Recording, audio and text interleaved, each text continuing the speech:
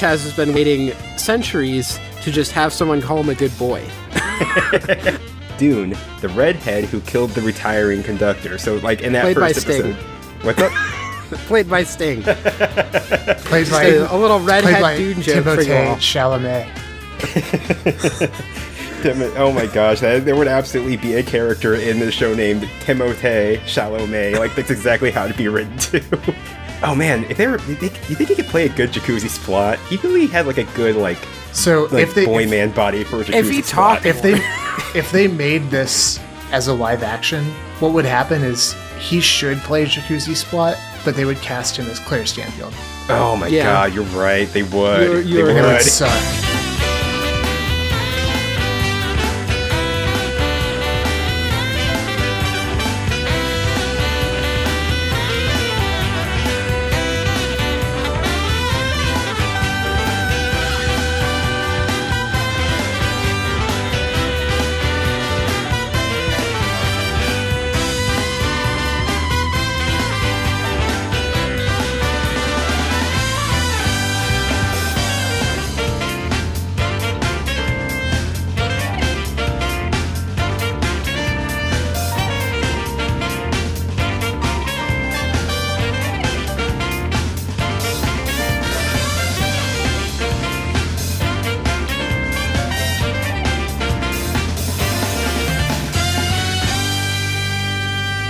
Hello and welcome to Ghost Divers. This is an anime podcast on the Explore Audio Network. I'm your co-host Neve, and I'm joined by your other co-host Connor.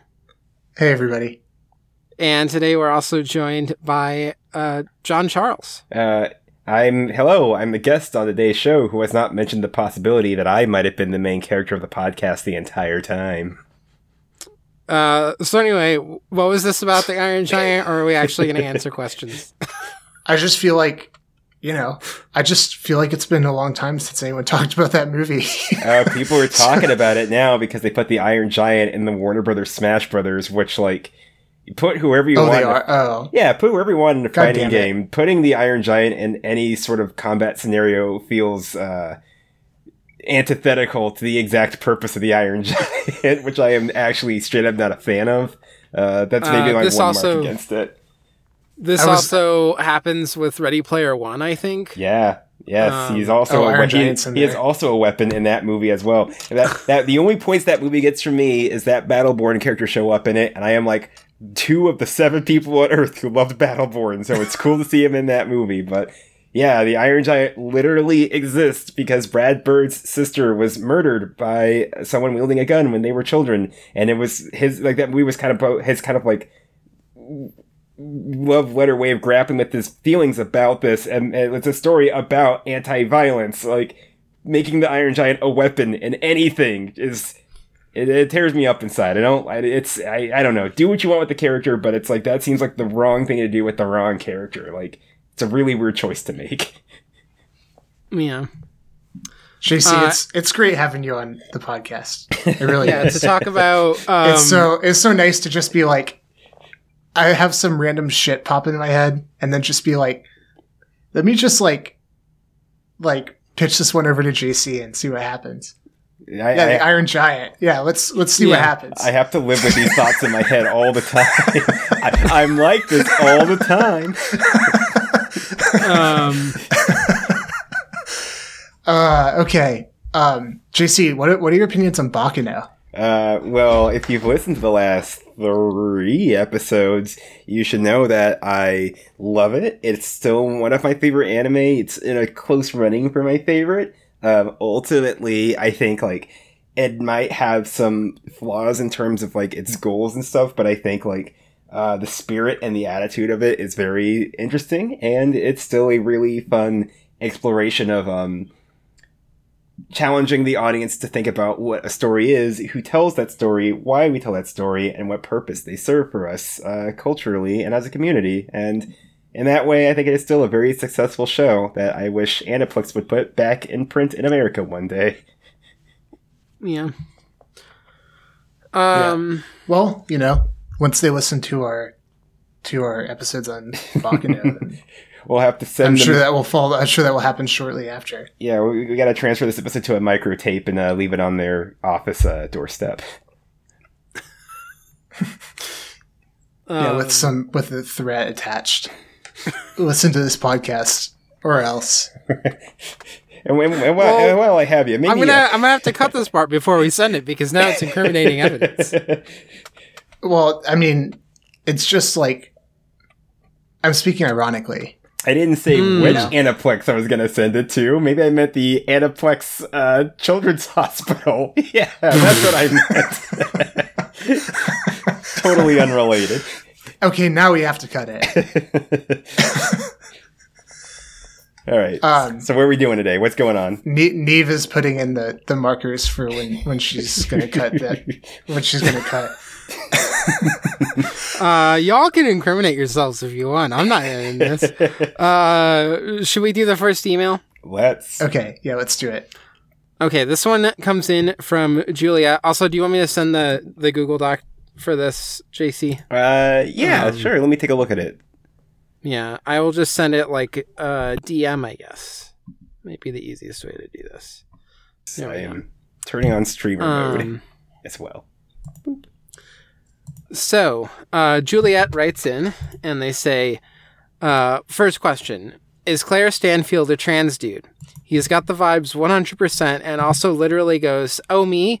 Well, up until not too long ago, I was known all around by the name Claire Stanfield. I've been thinking a lot lately about ditching that name, but I don't have the right replacement picked out yet. And then, is there anything as trans as leaving to go join the circus for a few years and then returning hotter than ever and ready to make a new life with a new name? Similarly, when he talks about himself, he says, I'm the former Claire Stanfield, or to some Vino. I was a transcontinental railroad conductor for a while, and Juliet makes the intentional decision to put a space here between trans and continental. That's some high level question bucketing. So I appreciate that. Yeah. I feel so. I guess my serious answer here is I will sometimes talk about trans head canons on here, but not honestly as often as I sometimes have them. Because often I kind of bring it up if I feel like there's an actual particular thematic thing that's happening. Mm-hmm. So the part where this happens the most is whenever I talk about the Major and Ghost in the Shell, not because I think that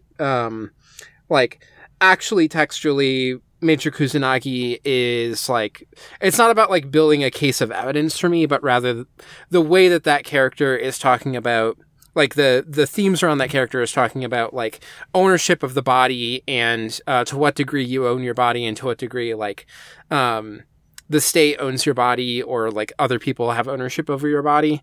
And those are things that have thematic resonance with both trans experience as well as disability experience stuff too. The degree to which you are given ownership over your own body and your ability to do what you want with it. And then also with the Major, a lot of that is around prosthetics and stuff.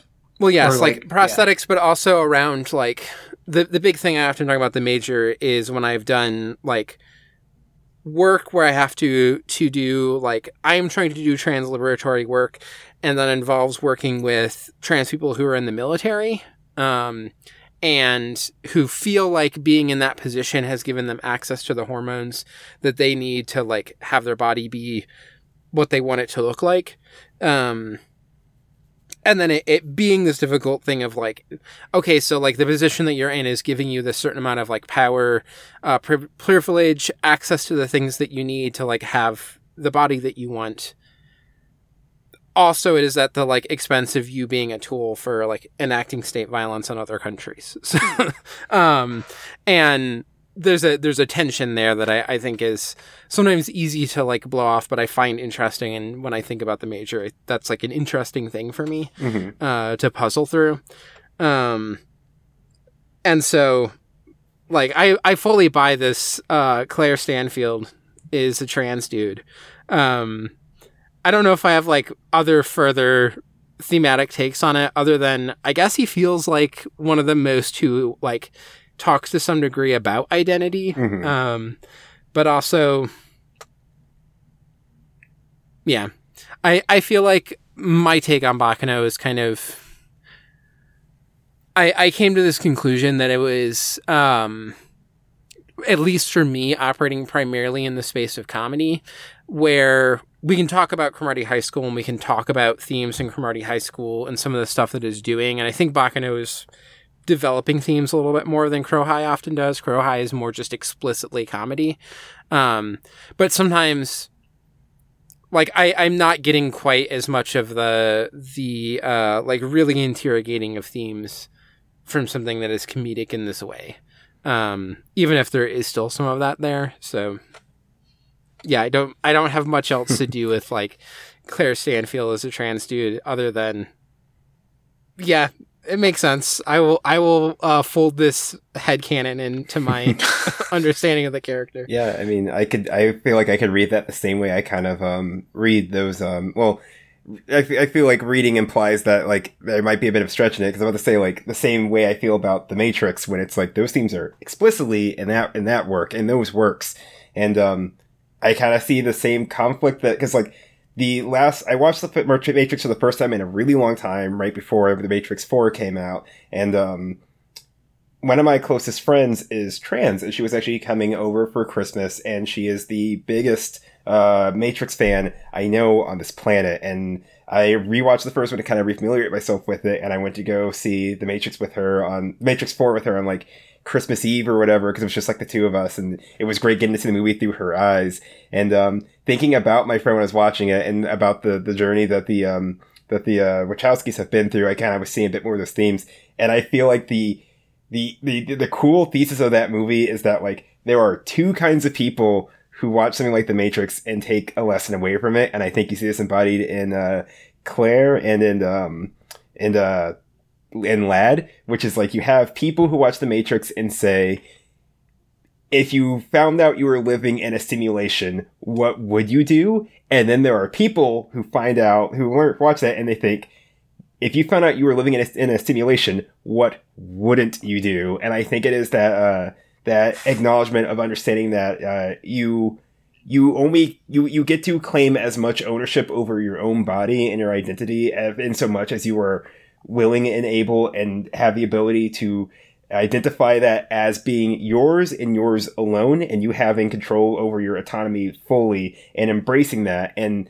not necessarily doing that through the lens of what does my identity impose upon others, but more rather like, what does my identity tell about others, and how may that help inform them about how they can also come to identify their own identities within themselves. And like I definitely feel like that it's a major element of Claire's perspective on the world, in which he was basically given a new life by his adoptive family, and I guess much kind of like a tool of the military. He was a tool of the mafia, and just as time has gone on, he just understood. He just had a stronger feeling about his place in the world and took control over it to kind of make himself even like, instead of being a tool of the mafia, he made himself more of a free floating agent, where like they don't look at him and say like, it's not the situation of like, we say jump, you say how high. It's they say we need someone to jump this high, and he says, yeah, I could do that. Let me just do it because I know I want to do it. And that's the opposite of the kind of viewpoint that Lad has. I don't know. It's an interesting. I think it's an interesting perspective to take on the character and the show, and one that I think works, and one that I would be more than happy with, and would make. I don't know. It makes sense to me, and it's a headcanon I could really get behind. Yeah. Yeah, I think I don't know if I'm like, if I can fully connect this back to the idea of like Claire Stanfield as a trans man. But I do think it's an interesting avenue to like look at. It's an interesting avenue to read the character. Because like Claire's kind of like extreme solipsism, is this interesting like crux where like on one hand it is like this ultimate claim of like autonomy and like identity in the sense of like collapsing those two things together in like a totalizing way of like, oh, okay, like the world is just me. Like it's not even about like, oh yeah, like I'm, you know, claiming myself as like, you know, I'm asserting my like identity as something that like exists and is like whole. It's like, no, I'm subsuming everything to my identity. And so it's an interesting crux in that like, you know, Claire is doing this kind of like staking out or this like actualization in a way that maybe is like attractive, but it's also like paired with or part of like this larger program of just like total solipsism. So it's almost like taken to it's like taken to an extreme in a way that like complicates it a lot. So I do think like that could be a larger discussion, but I'm not prepared to do that, to do all of that right now. But so yeah, it seems like we have a consensus here. Yeah. Question 2, is Ronnie the main character? Or put more accurately, is its point of view the watching and seeing if the human spirit can prevail? If we really can smile despite how bad and bloody it all can be, the point of the whole story? Is Baccano saying that this is the point of all stories and the point of having humans at all? I mean, they don't call it the Ronnie Chronicles for nothing. Yeah, Ronnie learned that back in ancient Egypt. Yeah, I mean, this, as we found out, the like entire plot of Baccano begins with Ronnie. So, and then with the anime ending, like with Ronnie, yeah, that kind of like Ronnie. bookending. Well, and I know, like, you know, we're now like we're kind of like introducing bias here because we're shaking the anime as the end and the novels as the beginning, but you know, there is a kind of like bookending that's happening, even if we just talk about the anime.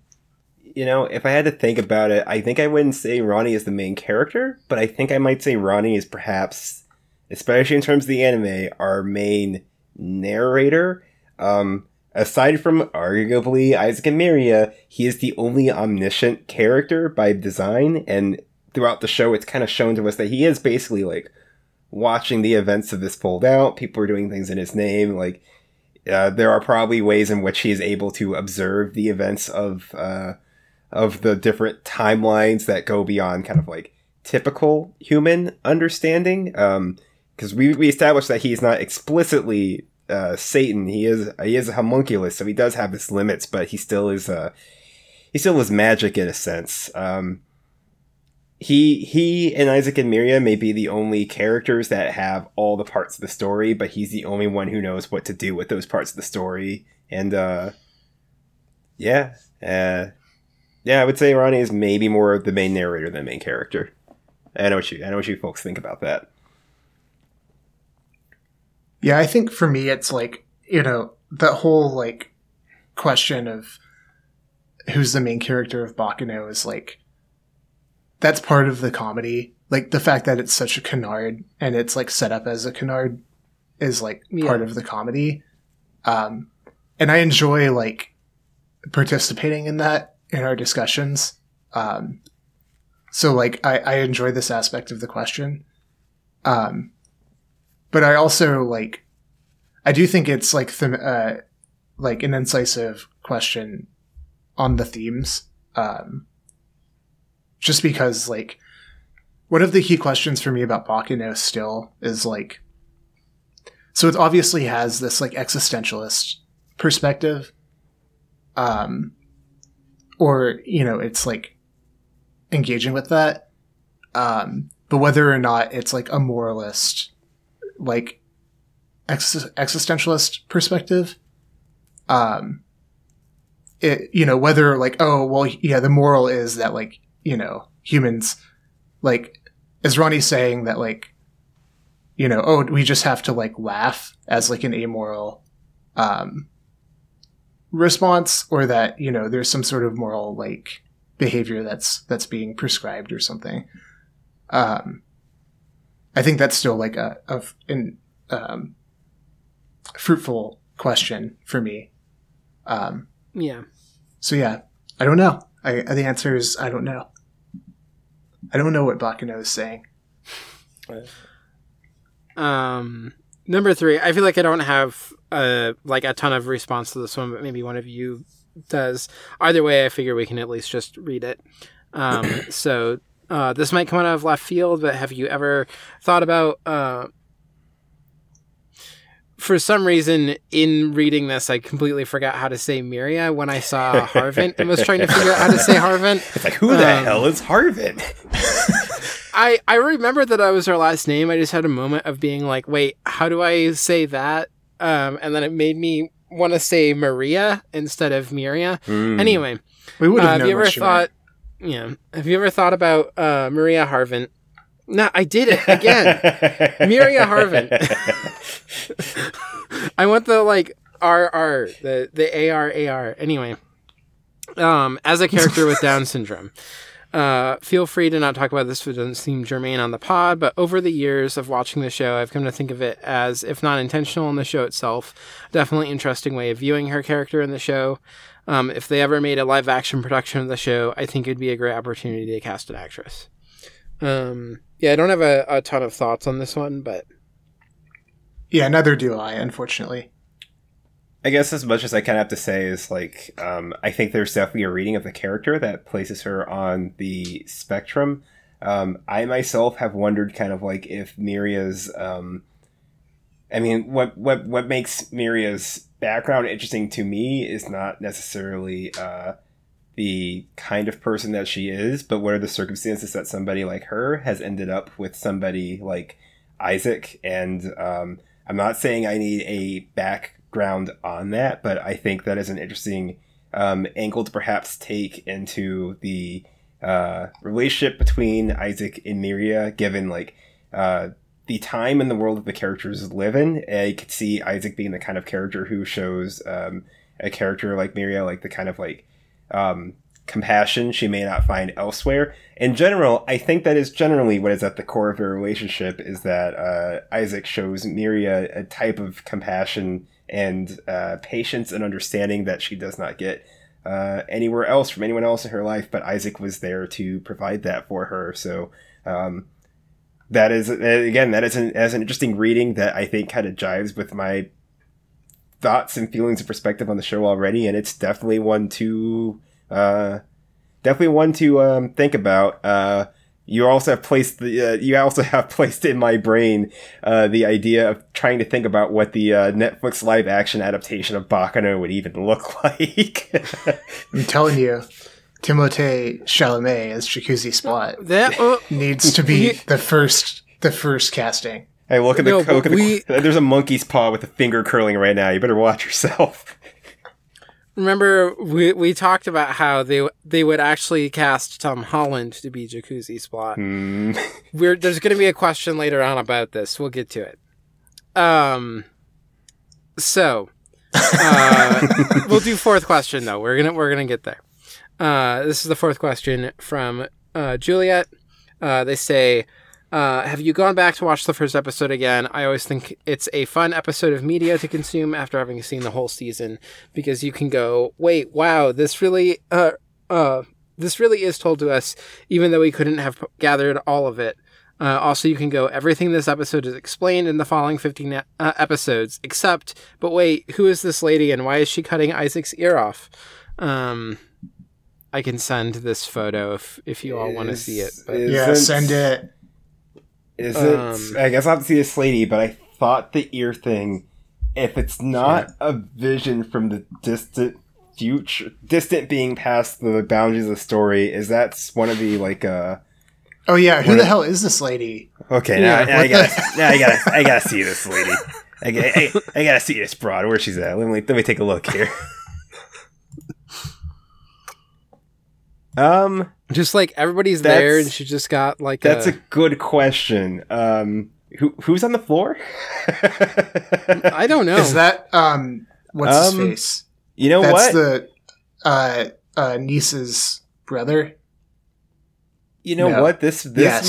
might be something that happens like later on in the story, as in like something that doesn't happen on the show and something that happens in the books and is animated as She's a just way. got like a fucking glaive. Like, where the hell where does this even happen? I mean, look at all these characters. So- like, look at this lady with the 2 swords. Whoever's on the floor here.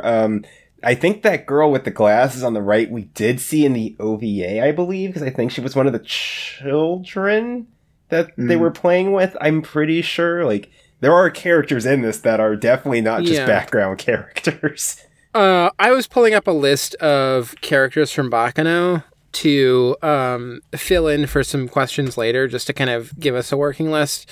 And there was one who was like, I don't remember this character, and started reading the description, and it was like a Mexican lady who dual wields katanas. And now I'm looking, and like, yeah, she's back there. She's back there in this. So, I don't know. Maybe if Bakano got greenlit for a second season, this might have been one of the first things you would have seen. Right now, it just makes me think of... so we have started doing Pondering Putan with Ajishiro Taro and Hachimitsu Boy, which means that Connor will finally get to read the arc that happens in Karate High School. At one point, it actually does have like a continuous plot arc. And there was speculation when the anime was made of like, how are they going to make an anime out of this manga that's like mostly short gags? Mm-hmm. Maybe they'll do that arc. And so in the like opening title sequence, they show something from that arc, which is one of the characters hitting a pillow with a wooden stick. And then it never comes up at all in the show. And they literally just put it in there as a joke to make people think that they would finally get to that part. So that's all I think of when I see this. Anyway, I forgot to rewatch the first episode. I was going to do it before we recorded this, and there was a point recently where I was like, oh, I was going to do that, but I had already deleted all the files off of my computer so that I would have space for other stuff. Mm-hmm. And I was like, I don't want to go like try and download the file again to like watch it. Put it back in 'cause I'm print watching through Aniplex. Lane, so Put it back on Hulu where it was so easy to just get to. yeah. I'm kind of shocked. I've watched this show like maybe like a dozen times, and not once did I ever piece together that part with the ear doesn't actually happen in the show. Yeah, you're like the resident Bakano expert, JC. I think the hell? I think the closest I've ever come to watching the first episode after watching the show was the first time I watched the show. I probably rewatched it about maybe like 3 or 4 weeks later, and I think that was definitely it is a treat rewatching the show, especially that first episode, because it's so much easier to follow. I think the first episode has the benefit of just overwhelming you the first time you're watching it, because you're being presented with at least 4 different points in time, possibly 5 with this ear thing too. You're presented with like so many different points in time. You're presented with every character at least once. The crumbs are there that if you're following it, you know what to look for, like how you see Maiza in both the past and the present. The first time I watched it, I'm like the mother in the room. I'm just like, who are all these characters? I'm barely placing the faces that I'm seeing, so like I don't make the connection that I saw one character in the past and one in the future. The closest it probably comes is like realizing that Chesla is the kid who got shot in the face but somehow gets off the train too. But aside from that, like there's just so much going on being told to you non-linearly with like 24 characters that like they play their whole hand in the first episode, but it's like when a magician is showing you tricks, but he's also like jerking you around to kind of like show off to the audience, where he's like, you see this card? How about this card? What about this card? That card, that card, that card. And obviously it's too fast for you to see it, and the audience just has to laugh at you, and you're like, but the magician did it. It was the magician. So I know it is fun to go back to it later because now you've learned. I'm just describing an I think you should leave sketch at this point. Now you've learned how the magic trick works, and you go back to the magic show, and you can tell the magician when he starts doing is like, "Ha, no, I know how this works. He won't fool me. I know how it works now." So like, if you watch this for the first time because of this podcast, I do recommend going back and rewatching that first episode if you haven't done it already. At a minimum, consider watching the show again at some point in the future. It will go down differently the second time compared to the first. JC, I'm sorry you had that experience at that magic show that we went to together. I have known a lot of magicians. I swear I thought you were having a good time. I thought you were enjoying it. They were laughing at me, not with me. I think we can move on to the next email. Yeah, Let's go. I agree. I haven't rewatched the first episode, but this, like, I'm gonna have to now. Yeah. It's interesting that we had 3 people email us, and all 3 people sent us 4 questions each. Patterns everywhere. So these next 4 come from Joao. He actually sent 2 emails. So the first 3 were in one email, and then the last one was in another email because he was like, "I forgot to send it." It looks like he kind of like rushed. He rushed Yes. this last question in. And I was like, "You can send multiple emails. Like, I will read your other email too." Anyway. So his first question here is, who is your anime sicko's boyfriend? And Joao says, mine is Lad. So first I was like, specifically within Baccano, but this is worded more broadly. Oh yeah, this is a broad one. Yeah, I feel like if it was within Baccano, it's clear for me. I also see the appeal of Lad. I don't. If anybody has Graham Spector, like, go with God, but I don't see the appeal. That's the real anime sicko. Yes. But I fully see the appeal of Lad. But I think I just like Claire more. Can we define anime sickos just for the purpose of the like? Yeah. Is it just like what I think it is? It's just like an anime character who's like a sicko. Messed up. Yeah. Yeah, Okay. is all fucked up. It's totally twisted. You know, is Joker-fied. Okay. You know, not your mama's anime character. You know? And so I had the benefit of seeing all of these emails when I pulled them and put them in this document for us. And I was thinking about this one because I was like, who, you know, at first I had Baccano and I was like, I guess it's Claire. And then I was like, oh, who would it be, like, broadly though? And so I was thinking about, like, first going to what's anime that I really like.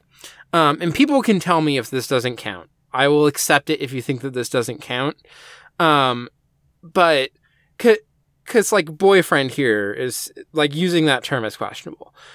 But in terms of like an anime character who's just like, oh, I just want to like kill, I just want to like murder everyone that you love. Like I have this like weird twisted, internal morality around how I'm going to kill a bunch of people. It's gotta be Nova from Ray Earth. Oh my God. I love Nova so much, and she's a sicko. She's an anime sicko. Okay, we'll allow it. We'll allow it, but with the asterisk that, like, but yeah, that was an easy way out. You can talk about your anime sicko's boyfriends, and I will see if I can think of another one. But that one just hit me, and I was like, I mean, nothing else is gonna feel as true as that. So yeah. I'm racking my brain because, like, if we're going very specifically with boyfriend, because, like, yeah, we're going very specifically with boyfriend. So hear me out on this. I think I would have to go with Jacuzzi Splot, because here's the thing. He is soft. I knew it all along, wait. I knew it. He is softy Woody Allen, like, soft boy on the outside. You know, can't get into a fight without crying, and always going for the shonen boy I fight for my friends shtick or whatever. But you gotta look at the way that Nice is around him, right? Because, like, Nice is not a softie the same way that Jacuzzi is. Like, Nice is her own kind of, like, overt sicko, and, like, if somebody like Jacuzzi really does it for her, and Jacuzzi in and of himself is a bomb. The Jacuzzi in the streets is the wick being lit. Jacuzzi in the sheets is the bomb itself. And you know that Jacuzzi's gotta be an anime sicko. Come on. You gotta know. But if we're there's a lot of passion in that answer, and I respect it. But if we're gonna go broadly, I'm gonna go a little broad with my answer, and I'll wheel it in here just because, like, he's gotta show up in the anime somewhere. I will have to go with Byakuya from Danganronpa.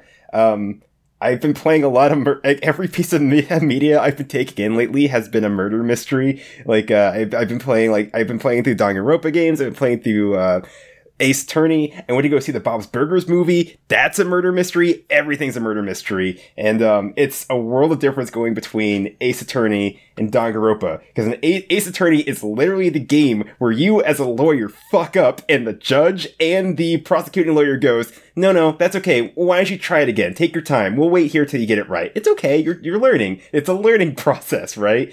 And then you go to Danganronpa, which is like the same sort of thing, except everybody is constantly negging you, and nobody negs you harder than Byakuya does. He was like, what's his whole thing? He's like the ultimate, like, he's the ultimate, like, affluent student, I believe. So, like, basically he comes from a rich family, and because he is rich, he believes he is good at everything. And so, every time you're in a room trying to solve a mystery, and he's in the room, he's like, so I don't care to see whether or not you know this or not, but I'm curious to see if you'll actually figure it out. Here you go, idiot. I just wrote down all the answers for you. Maybe you're smart enough to tell me what it means.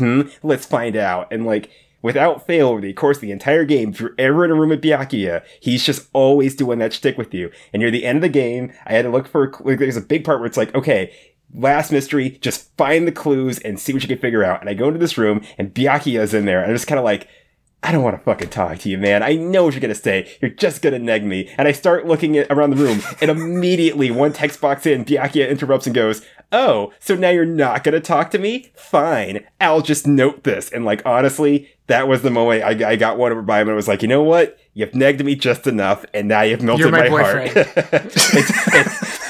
Turns out this stuff actually works. Good for you, Byakuya. You've gone from one of my least favorite characters to one of my favorites just for your tenacity. Way to go. Connor, you gotta step to the sicko plate now. I'm just processing that answer. Yeah, I think my anime sicko's boyfriend is Makishima from Psycho Pass. We haven't seen Psycho Pass in a hot sec. Oh yeah, and I know you haven't seen it either, Dave. So when we get to Psycho Pass, I'm sure you'll have this in mind.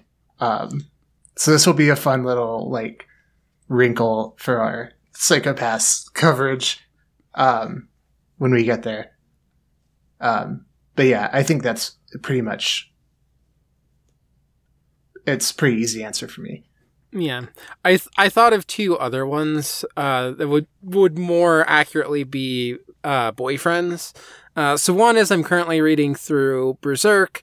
I'm having kind of mixed feelings on it, but I know I'm getting to the part that like a friend of the podcast, M, like thinks of where the manga really takes off. Like I'm just starting to get to the JRPG party forms.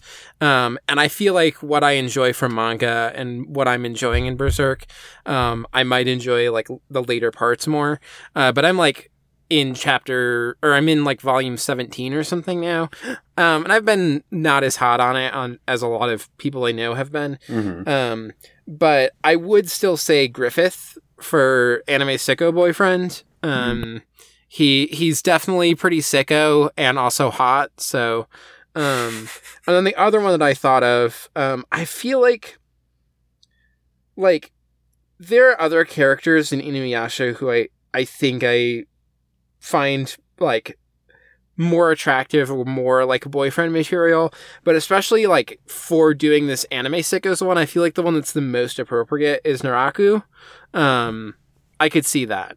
Like, cause like he's a little bit of a brat. He's the most just like villain. Like I'm I'm going to try to, in the most annoying way possible, kill you and also not be around to like finally see it. Just like full dumb villain brain. So, and he's pretty good. There are definitely some other, like mid-tier villains in Inuyasha though, who I think I enjoy more. It's just less like fitting into this exact, archetype for me, I think. Just looked him up, and Griffith is pretty Have either hot. of you watched or read Inuyasha? I have not. I watched Inuyasha like in the part of my life that is like consigned to oblivion. Yeah. The other, not the second part of my life that's consigned to oblivion for different reasons.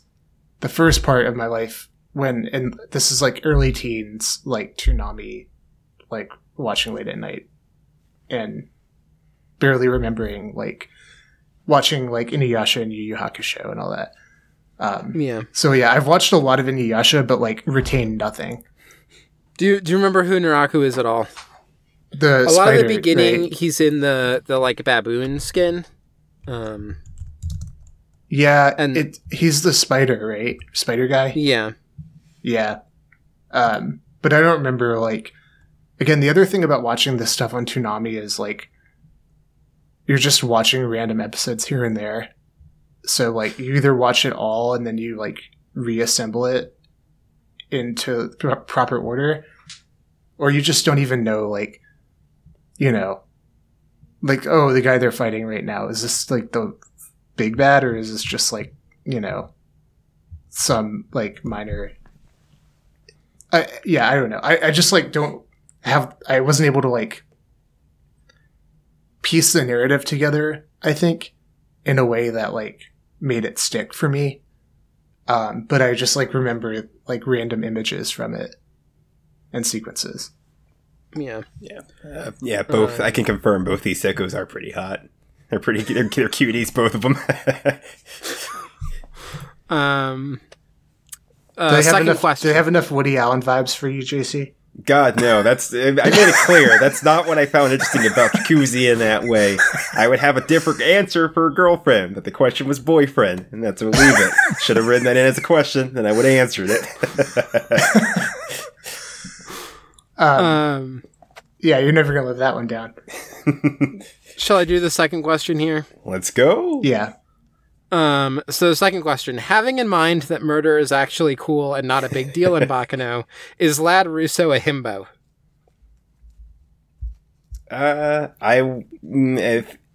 If Isaac wasn't in the show, that would be the closest thing we have to it, but Isaac is straight up a himbo. He ticks all the boxes of being a himbo.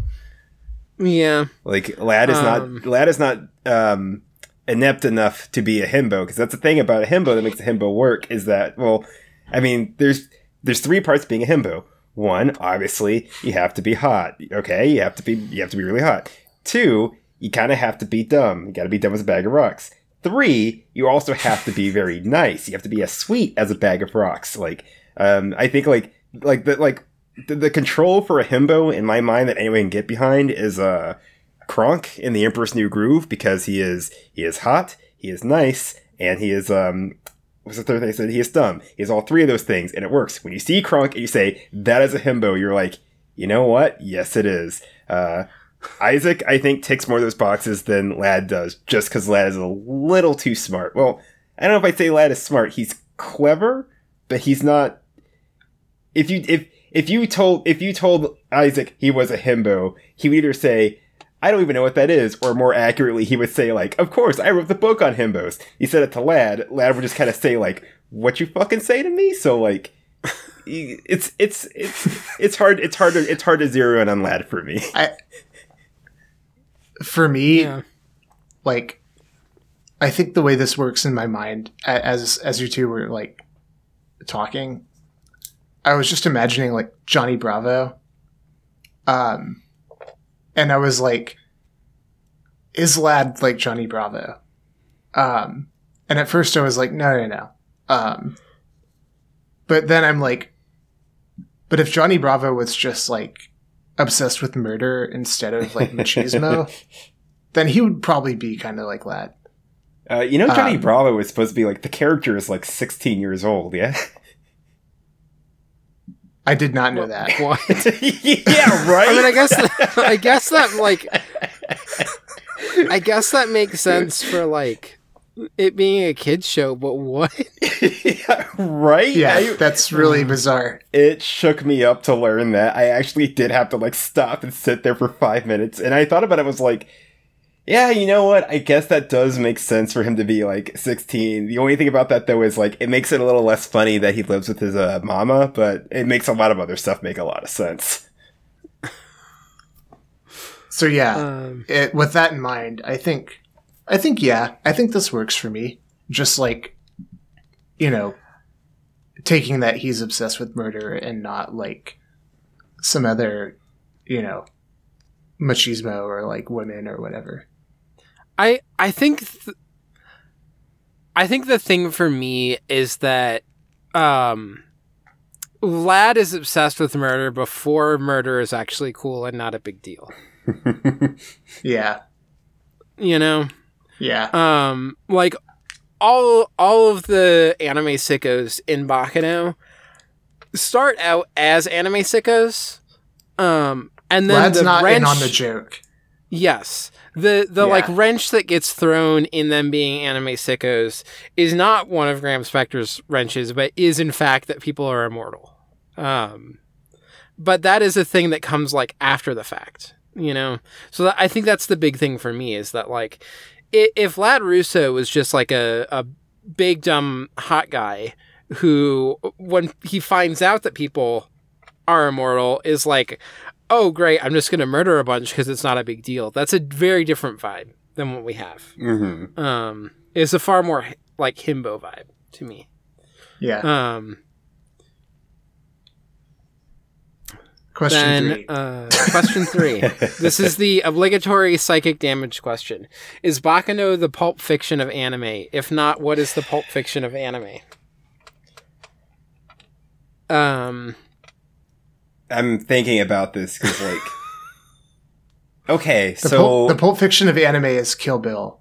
So, I mean, look, okay, here's my thing on Quentin Tarantino. I'm gonna say outright, it's okay to like him, it's okay to hate him, feel how you want, he's good at what he does, but he has highs, he has lows, he has strengths, he has problems, whatever. My thing about Quentin Tarantino, and this comes up a lot if you ever see, like, if there's ever any, like, director that gets the tiny bit eclectic, or like game developer, because like this happens all the time when I'm talking to people about Suda51, the creator of like No More Heroes and Killer 7, which also, if you guys ever want to do a Killer 7 episode, please call me back for that. I will absolutely come on for that. But people are always like, oh, Suda51 is like the Tarantino of gaming, and it's like, no. People like Suda51, they have very eclectic tastes, and their works are very informed by those tastes. Quentin Tarantino has eclectic taste, and he just liberally steals from those things and puts them in his work. That is the big difference. That being said, Pulp Fiction stands alone as maybe like one of his single most original pieces of work that's not him just kind of like aping the style and content of the things he likes. And it's on those grounds that I think that movie kind of works. So, like, I'm kind of scratching my head to kind of think about this, where it's like, I feel like the Pulp Fiction of anime would be something that's not necessarily eclectic or feels derivative of other media, but is more rather very both intense and dialogue heavy, but the focus is kind of more on the hanging out aspect of the dialogue before it is punctuated by, like, intense and immense violence. And now that I'm thinking about it, I'm trying to think about the anime I've seen that would probably fit this bill, and maybe actually that show might be Bento. If any of y'all have ever seen it, it's a really fun fighting anime. That's don't worry, it's not very Quentin Tarantino. I just would say this is the Pulp Fiction of it on the grounds that I've set for my criteria. It is a show about students where at the end of the day, if you're familiar with the way that grocery stores and convenience stores, like, a Konbini, like a Lawrence, or what's another one where they have like 7-Eleven, Lawrence, there's one, Family Mart, that's it, like something like that. at the end of the day, during the day, they have these bento boxes, which are like these really tasty lunch meals. Like they set them out, they have prices, whatever. In the final hours or two of these stores being open, often these things are marked down to like half price or less because the food is fresh and it's priced to move. And so there's basically a club of kids at this high school where there's multiple clubs, these factions of kids, where it's their quest to get the best possible bento at the end of the day for the lowest possible price. And when this happens, the entire show breaks out into an all-out brawl, and it's fantastic. But that's only probably about like a fifth of every episode. The rest of it is just kind of characters just like hanging out and talking about like life and the philosophy of like how getting the cheapest bento represents getting the most out of life and working hard for a meal, but also knowing that like you didn't spend a lot of money to get it. So it's these very kind of like these kind of very like, this sounds more like a Jim Jarmusch type deal and not a Quentin Tarantino. I like Quentin Tarantino's version of this would just be set to like music from like spaghetti westerns and Kurosawa films while people are talking and fighting. But it is that careful blend of conversations about nothing juxtaposed against just the occasional scene of immense violence that makes that would maybe qualify bento in my book, though there are probably better answers than that. I think for me, the way that Baccano is the Pulp Fiction of anime is, I think there are a lot of people who think of Pulp Fiction, especially like within kind of our generation, who saw Pulp Fiction and it felt like this revelation of like opened up what they thought of as like what a movie could be, got them into movies. This is a way that a lot of people talk about Pulp Fiction because it's kind of this,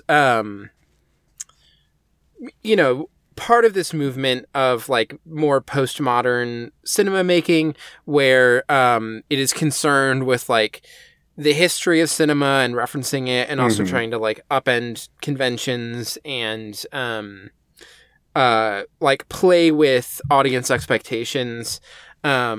More so like Pulp Fiction is a movie that is less invested in you suspending disbelief and more invested in like showing you the structure of the film and having you think about how like films are structured and things.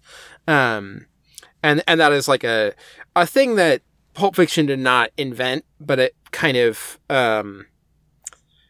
these kinds of movies were being made, but Pulp Fiction was such a big hit doing this that I think for a lot of people it like holds that that power. And I think Baccano is a similar thing of being like, it is an anime that like a lot of people really enjoy and that I think a lot of people view as like this, oh, I watched that and I realized that anime was not what I thought anime was from just like cultural osmosis of seeing like Sailor Moon and Dragon Ball and Naruto. Two of those three are great. Guess which ones I think are the two of the three. Anyway, I'm an old head.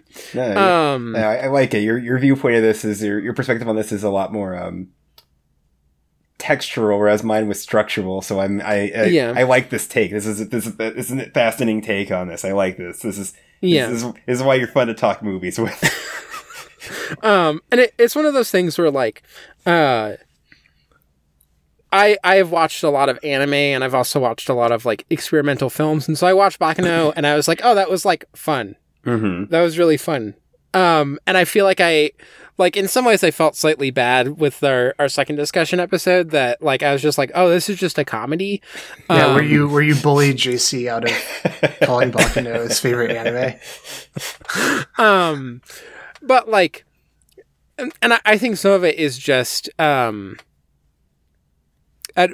just seen so many other anime that for me, like, this was less revelatory because I've just seen the gamut of shit that anime can be. And that doesn't mean that Baccano is still not, like, isn't doing it well and also isn't doing it in a way that I think can be really fun and accessible for people as well.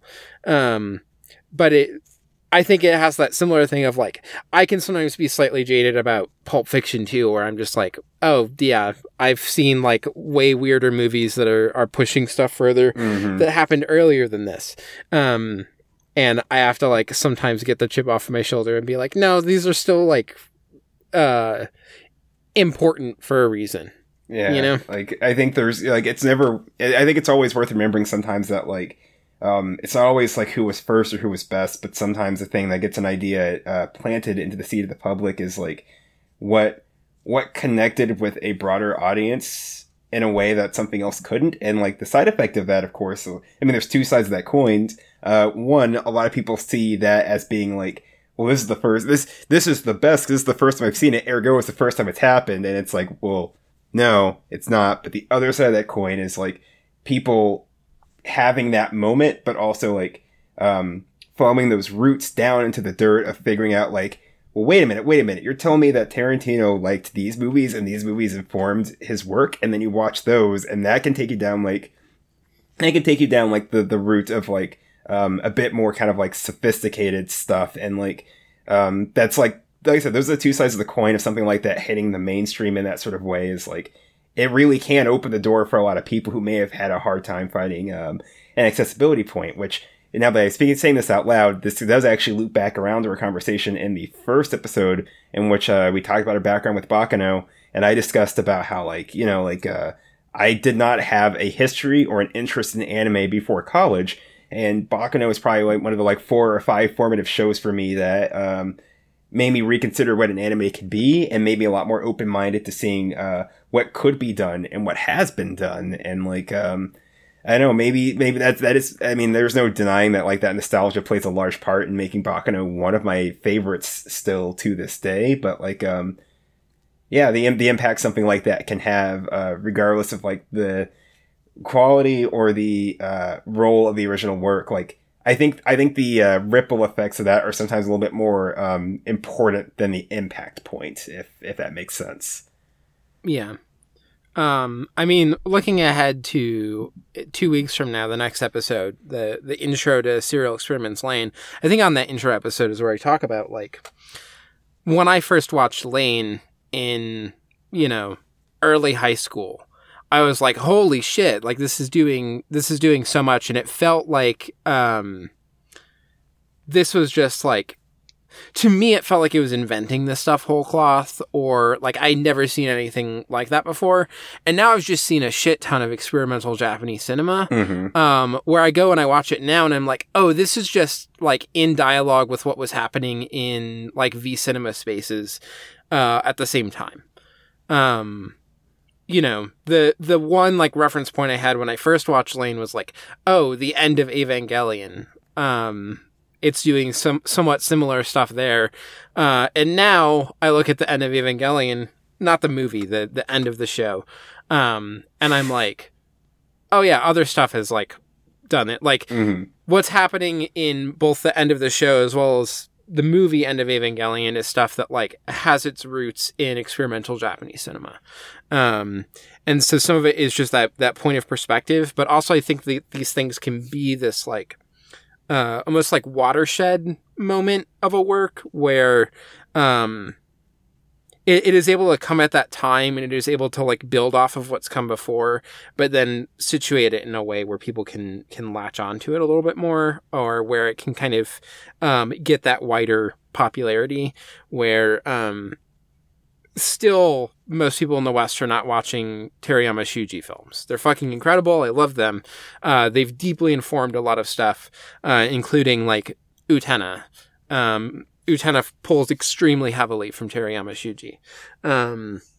A lot of anime, I think, actually has some reference point in some of the experimental stuff he was doing, as well as a lot of his contemporaries. Yeah, like the kind of those battle scenes in Utena, like the repetition and the like, yeah, the way that narrative is like bent around them. Yes. And then like the anti-climaxes and stuff. Yeah. And a lot of this stuff, like, Utena in particular has like even really direct. So you know how, at some point, Connor, you should watch Pastoral to Die in the Country. But like the hands pointing that appear on screen in Utena are actually a very direct reference to Pastoral. that hand appears in Pastoral as signs that like occupy in kind of unusual space the like frame of the film. There's like a lot of the way that Utena frames things that are very similar to stuff that Terayama Shuji did. But also just like the way that they are experimenting. A lot of anime that was kind of my entry point into a lot of Japanese cinema. The more I've watched it, the more I'm just like, this is... For some reason, I was imagining Seijun Suzuki and not Shuji Terayama when you were talking. So... Oh, yeah. Sorry about that. I was like, yeah, I could see that. No, okay, yeah. I was like responding based on something completely other than what you were talking about. Yeah. But yes, no, I will watch that. I'll put that on the list. Yeah. But yeah, Suzuki Seijun also clearly has had like influence on anime stuff as well. So, but yeah, and so in that way, I do think Baccano is the Pulp Fiction of anime. Yeah, you could also say like, I mean, I think that's a good tack to take, like basing it on how it is like received. Yeah. And I guess if I was to do one that I think is even more this, it would be Evangelion. I think Evangelion is like the big introduction a lot of people have to like what anime can be. I was going to say Cowboy Bebop. Oh shit! I think that's enough of an answer. Overlap between like being an introduction that like gets people engaged with like the art, interested in the artistry of the form, while also having enough like stylistic elements that are like shared or will have the same like stylistic interests that it has, like, you know, spiritually it's kind of the same. That's kind of like a, you know, a low-hanging fruit answer, I feel like. But no, I mean, that's a good one. I think that's what jumps out for me, like, after we've now discussed it for a few minutes. I mean, like I said, if we've had a textural answer, a structural answer, I feel like that's the cultural answer, and I could absolutely agree with that one. Yeah. Do we want to move on to the last question from the second email? So he says, make a Hollywood cast adaptation of Baccano, but only with MCU actors. I think we're supposed to be like kind of doing an MCU Baccano movie. Okay. I do have a list. This is specifically based on the Tom Holland stuff. All right. I do have a list of characters up in front of me, so I can make sure to have names. Okay. Let's see. I googled MCU actors, so yeah, me too. I have I did the exact same thing. Yeah. So one thing is, I feel like for a movie, for the first movie, like I want us to pitch the first movie of this. Obviously, it's going to expand into more movies, and so I think like it's not going to have every single character in here. I don't want us to just run down the list of guys and try and do casting for all of them. I want us to try and pitch, like, what is the first movie of this new franchise that we're trying to do in the MCU vein that's going to be Baccano, but for a Western audience. What do we want as, like, maybe the starting sort of group of characters? Chadwick Boseman as Misa. I mean, of course, that's not possible right now. R.I.P. But... yeah, you know, that's. I think that's a good starting point. Yeah, I'm leaning towards doing something that's gonna be like kind of Firo-centric. I was about to say, like, I think you would want to start with Firo because I mean they say it in the show itself. Firo is the most MCU. Yeah, I mean he's the most main character-ish, and it's like he kind of is. He has really straightforward goals. He has a straightforward goal. He wants to join the mafia. He has a mentor in the form of Misa. He has a girlfriend in the form of Ennis. He goes through an arc of like he enters the world not knowing how it works. He leaves it knowing how it works. I mean, these are pretty much all the parts you need for most of like the Marvel movies right here. Honestly, like he's a normal person who enters into space and leaves it seeing the world as it is. and I guess maybe takes off his hat at the end and says, "I'm Iron Man." Everybody's like, "Oh my gosh, was Fuhrer the whole time?" He's a good protagonist in this case. That's where I would start it. Who are we having play Fuhrer? Is it just obvious Chris Evans?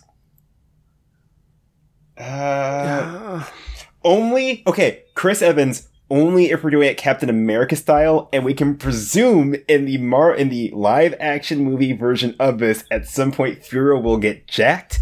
But at this point in the movie, it is Chris Evans' head composited onto a little guy's body. I will accept it in that way. Speaking of that, Cheslaw Meyer, Benedict Cumberbatch.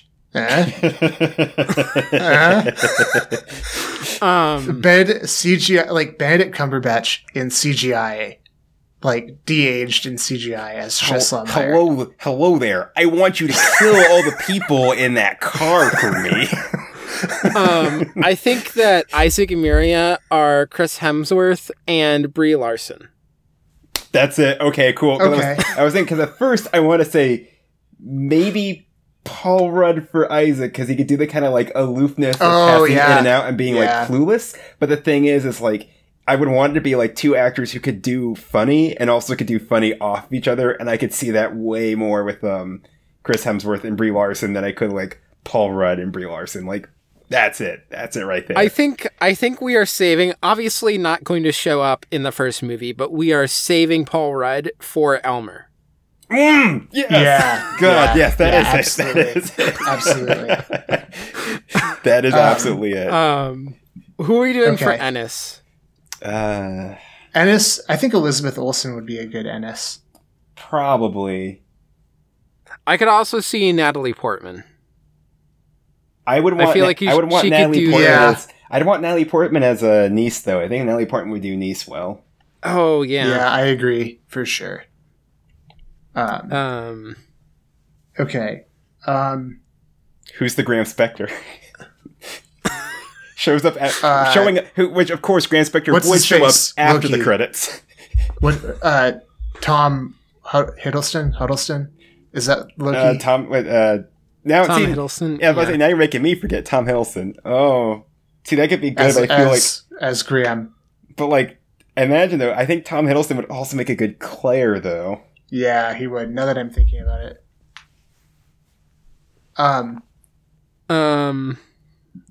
Yeah. Let's make.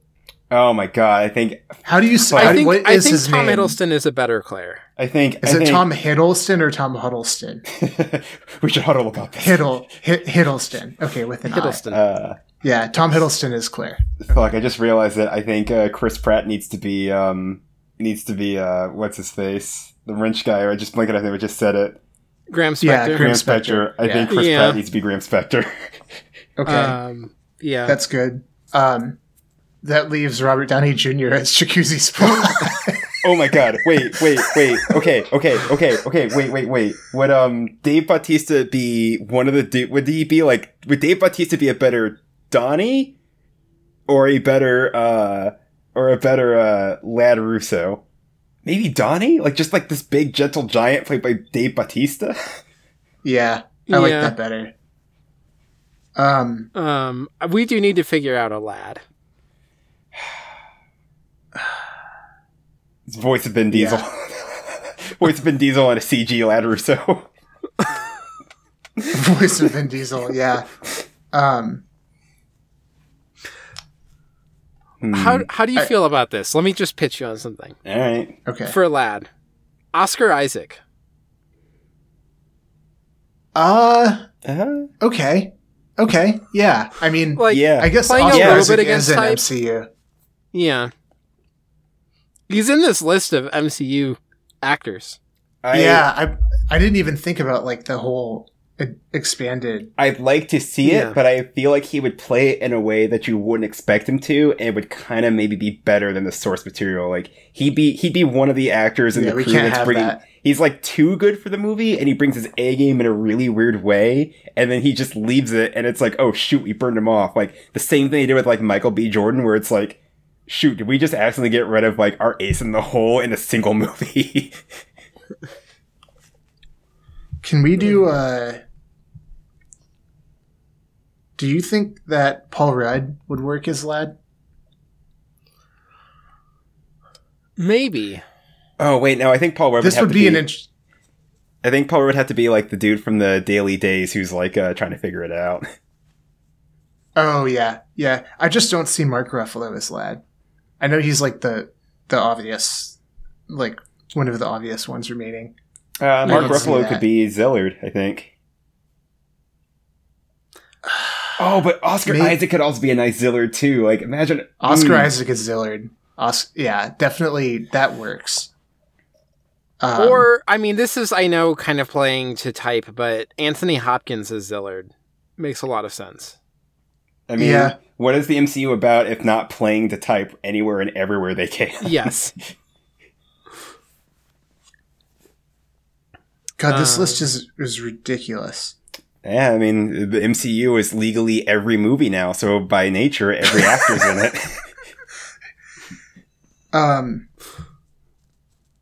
Okay. I mean, with Lad, you have to do something like kind of out of left field to get people like engaged. Yeah. What about who did we say was Miria? Brie Larson. Brie Larson, yeah. Okay. Natalie Portman's Shanae. What about like? Let's throw Kate Blanchett in there as Lad. Just like completely like reconceptualize this character. You know, I did forget that J.K. Simmons is technically in the MCU now. We gotta put him somewhere. Well, actually, no, he would just be the dude in charge of the Daily Days. That just writes itself. Yeah, Lad is a tough one. I don't know. I just don't see like any of these. I just don't see any of them really nailing it.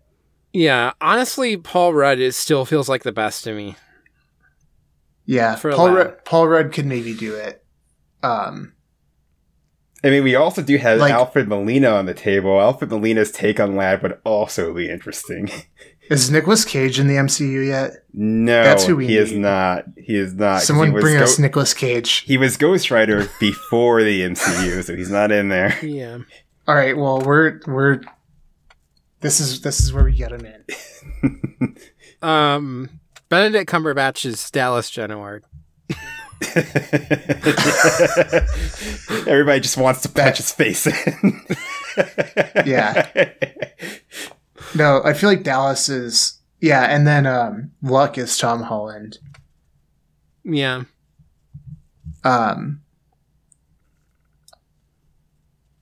Rachel. I feel Oh, like we've cast a lot of this. yeah. Zendaya is Rachel. Yeah. Yeah. Yeah. That makes sense. I feel like we've got it. We've got a good. We can make a first movie out of this. Yeah, know? for sure. For sure. We've got too We can many figure actors out in the this. It's perfect. We just need Wait. Most important character, Ronnie. Who's playing Ronnie? I mean, Are we getting Robert Downey Jr. in to be Ronnie? Wait. Okay, here's the big question. In this We first already put movie, Robert Downey Jr. as Jacuzzi Splat. in this first movie, do we see Ronnie's face or is it voice only? I think it's voice only. If it's voice only, it's gotta be Willem Dafoe. Oh, yeah. Okay. Because we said I can. Because like we said Paul Rudd. We said Paul Rudd is what's his face? Did we say Paul Rudd is the Australian dude?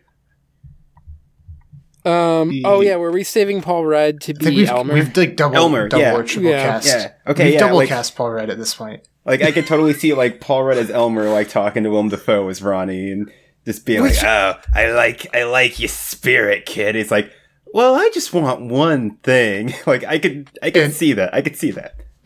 In our Baccano, in our like MCU version of Baccano, we just go like full on Peter Sellers with Paul Rudd. We just have cast Paul Rudd like in 4 different roles. We just go heavy Paul Rudd. I could also see Ronnie being played by Tilda Swinton. Just a very different direction, but I think it would work. Surely that will go over well. Tilda Swinton would also be a good Zillard. Yeah. I feel like any of the like older immortals. She's a good choice for that. Yeah. Yeah, Tilda Swinton could do a lot of these roles. Or she'd try, at least. Wait a minute. Yeah. I did not see Tilda Swinton would try to be Graham Spector. Hold up. I did not see I don't know if Eternals. she'd do it, I do not but- know if I plan to see Eternals. Blade was in that movie? What? What? All right, we can't Okay. let this devolve. We can't let this devolve into an MCU podcast. We might need to based on the next question we got up on the docket here. We can't. So, continuing on with the MCU. Now, I have a proposal for Ina's question. Okay. Love Ina's questions. She didn't even send the kissing and tucking the homies because we just automatically do it now. But they're usually like running through the full list of guys and coming up with different answers for like different scenarios. And we've got a bunch of things to do. And I think just in the interest of time, I wonder if it'll move faster if we read through all four and then we go through the list. And then like for Isaac, we just do all of them. For, Miria, we do all of them rather than kind of running through it multiple times. Mm-hmm. I don't know how much time that's going to save, but I feel like it could because we can kind of describe the vibe of the character and then answer multiple off of that. So, Okay. Yeah. So you want me to start? Sure. Do you want to read through the four? In other words, I want to start. Okay. Yeah. So the four questions. I'm just going to read straight through them. Question 1: how do the members of the cast of Baccano feel about the MCU? MCU stands for Marvel Cinematic Universe, an American media franchise and shared universe centered on a series of superhero films produced by Marvel Studios based on Marvel comic books. Question mark. Yeah. If Thank the you for cast the of- clarity, Ina. Question 2. Well, she knows that sometimes I need definitions, so Yeah. I do appreciate the consideration. You don't know how to log online most days. Yeah. So yeah. Yeah, I saw Sam Raimi's Spider-Man. Does that count? The first one. I know there's two. I haven't seen the second one, but I know there's two, right? Spider-Man 2 Yeah. is a very good There are movie. definitely two. Two Sam Raimi Spider-Mans? Yeah, there are two. Okay. That's what I thought. There I are at was least trying to two. decide if there was only one or if there was two. I heard there was a second one. Yeah, there is a second one. Okay. Cool. I just don't think anyone could really couldn't nail that role as well as Tobey Maguire is doing. It's Bully Maguire. They probably have a really hard time finding someone who would be a good Yeah, Spider-Man. nobody They is probably tiny, have to try multiple times. nobody is tiny or British, that's just not an option. Yeah. I don't think that would work. They'd have to try a few times. Question 2. Yeah, question 2. If the cast of Baccano was looking forward to picking up some good stuff from the Barnes & Noble semi-annual sales for their Arrow video and Criterion collections, but cash was a little tight, and they realized that they got paid mere hours after these famously generous sales ended, how do you think they would react? Asking for a friend. In all caps. Yeah, 3 question marks. Question 3. Which members of the cast of Baccano do you think could do the cup song Cup Thing, where you stack and unstack the cups while you sing from Pitch Perfect? I understand that if you weren't the precise age of high school that I was when this movie came out, you might not know what the fuck I'm talking about. So please skip to 28 seconds in this YouTube video if you got it. I don't know what the fuck she's talking about here. So Yeah, I am also going to need to Alright, I'm doing it. should we do I'm doing a countdown? Do we want to get to the 28 seconds or do we want to just start from the beginning of the video? Yeah, let's get to the 28 seconds. Okay. So I'm there. Just let I'm me also know. there. Okay, we're gonna do a countdown to do it. I'll like pipe in the audio if I remember. Okay, hold on. Let me make sure I got the auto count on my headset here. Okay, cool. Okay. I'll make a little note here so I'll remember. All right. I'll do the countdown.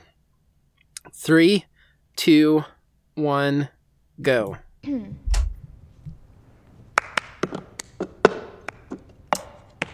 I think I've seen people do this, and now I know I've why. seen people do this. I got my ticket for the long way round. 2 bottles of whiskey for the way. And I sure would like some sweet company. And I'm leaving tomorrow, what do you say? When I'm gone. Man, I forgot how much people in college were like obsessed with this movie. You're gonna I'm miss good. me when I'm gone. Yeah. The shot where they You're like gonna cut miss me by back my hair. You're to gonna like miss me everywhere. Oh, I know you're gonna miss the me like when I'm whatever gone. people she's trying to impress, and they're like so moved. Oh, except this one girl here. She's unsure. No, I haven't seen that girl because I stopped it. Oh. I already knew about this. Whoops. I'm like deleting the link I think right I've seen this. Like as soon as I saw it, I knew the sequence. I think I've seen this movie before. I have just seen so many fucking movies in my life. So what? now. I know like the song. You know, Yeah. I've heard people like do the. and the I've song. seen people do this like cup thing before. Yeah, so were there just like high schoolers just like doing this nonstop in the hallways when this movie was out? Because I'm pretty sure I was in college when Pitch Perfect was a thing. Yeah. Yeah, I feel like All right. I've only like occasionally seen it as like, oh, some people on YouTube did it back in the day or something. You know? Yeah. I feel I've heard the song like divorced from the like movie clip, and like the high schoolers like doing it in the hallway or whatever. Yeah. So I knew the cup song. Yeah. Well, Okay. so, yeah. That was the which question one? thing. Which Bakano character or what members of the Bakano cast would be able to do that? Right. Got it. Okay. Question 4. Please. Thanks for the question, Ina. Yeah. Question 4. Please tell me what place every member of Bakano would eat at, limiting yourself specifically to the kinds of food you find in mall food courts. Thank you. Okay, I like that. Yeah. These questions tend to have a lot of legs in Yeah. the So question I've buckets. done the like so that we can just quickly reference as we Mm-hmm. run through the list of guys. I've done the shortened versions, which I'll just say for listeners how I've written it out. So the first one that we're going to answer, which was not one that Ina sent this time, but she usually sends it, and it's just become a regular part of our question buckets now, which is kiss and or tuck the homies goodnight? ? So would they kiss and or tuck the homies goodnight? Number 2, MCU feelings? ? Number 3, reacting to realizing they won't have money for the Arrow and Criterion sale on BNN? ? And then 4, could do the cup song thing? ? And then 5 is food court selections? ? So I have a list here of guys I wanted to do on the podcast. If there's any that you want to add or you feel like we should just remove, I don't know if I'm going to have anything to say about this person. I could say something about all of these. I could give a quick hit on all of these. Yeah. Most of the ones that I left off were characters who were small enough and also like where I just didn't feel like I'd really be able to generate an answer. Mm-hmm. So Yeah, you Let's got a good do it list here. like let's each person takes one. We'll go in like in sequence, right? So like I'll do Isaac, JC, you do Myriad, and then you do Dennis. Unless like someone feels strongly, then you can pipe in. All right. So Isaac. So you start there, and then we can like disagree, but we'll have somebody do the initial. Okay, Isaac. I think Isaac is a little bit tricky on the kiss tug question. But I think the homies, I think maybe kiss and not tuck. Miria, both. I was gonna say I one could see kiss that. is one tux. Okay. Yeah. I mean, what was your comment, Neve? I mean, I think I agree with kisses the homies goodnight. Maybe does not like have the foresight to be like, this person needs to be tucked. Yeah. But does obviously kiss the homies goodnight. Yeah. I think there are like a few people. I think part of what makes this difficult is that basically both Isaac and Miria approach everyone as the homies. Yeah. But then also like they are going to tuck in Ennis goodnight. You know, there's like a different tier Yeah. that's happening there. Yeah, for sure. MCU feelings. I feel like Isaac sees like, so there, I think there's two possible answers. I feel like Isaac like sees all of the MCU. Like Isaac likes the MCU, but then he goes Yeah. out of it and is like the type of MCU person who I imagine exists, who is like very critical of it, but only like because they're so invested in it. They're like, oh, like, you know, like Wanda Maximoff would never do that. Like, blah, blah, blah. Like, I can't believe they, in MC, you know, Avengers 24, like, they made that choice with her character. Like, she would never do that based on, like, when she was in Avengers 17 and 19. But also his takes, like, he is very invested and has these opinions, but also the takes are often like wildly incorrect. Is like, I think you're talking about an issue of Iron Man right now that Yeah. you like just read. Like literally last night I watched you reading. Yeah. Or he doesn't watch any of them and he's in on every conversation. Like, every Oh time my the God. MCU is brought up, He he doesn't jumps watch- in on He doesn't, every he doesn't watch any conversation. of them, but he's a Marvel Wikipedia reader, so he does know all of them. Yeah, he's like half remembered, like 25% remembered, like the Marvel Films wiki only. But is like constantly arguing with people or like posturing about it. Yeah. Realizing that he doesn't have money, that's no problem. Like, he'll just steal it. Yeah, I was about to say, Yeah. that's a gimme for Asgamiria. They'll just steal it. Yeah. The cup song, no. But like, he would just like do something completely different. He would just like distract from the fact that he couldn't do it, or get him distracted himself, and just like go off on it like total tangent. Food court selections. This one's a little also a little tricky. Definitely not like a sit down. Not like he's really not like sitting down to eat. So we're not like talking about like a Ruby Tuesday or like a, you know, Rainforest Cafe. I don't even think of those as food court. I think of them as like mall food. Rainforest Cafe might be a stretch. No, but like Ruby Tuesdays. Ruby Tuesday is like is like in the same parking lot as the mall. Rainforest Cafe is definitely in the mall. Okay. But maybe not like in the spirit of the question. Mall food court.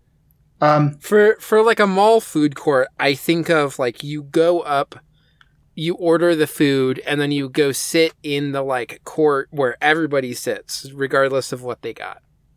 You know? Yeah. That's Yeah. like the food court to me. I think Isaac is going to Subway. Because just imagine Isaac or at a Subway. And tell But me he that would- doesn't. But we either can't way, he would visualize still that. be in a costume like the pictures of cosplayers at like Papa John's, dressed like Aerith and Sephiroth. Absolutely. Who's next? Is it me or JC?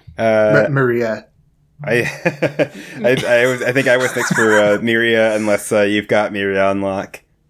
No, you can do this. All right. Okay. So, like I said, I am of the belief that I think I think Isaac would tuck, Miria would kiss. I think to any of their homies, they would play the role of mother and father, regardless of their relationship to the person. They just automatically go into parent mode, and it's time to tuck and kiss for goodnight.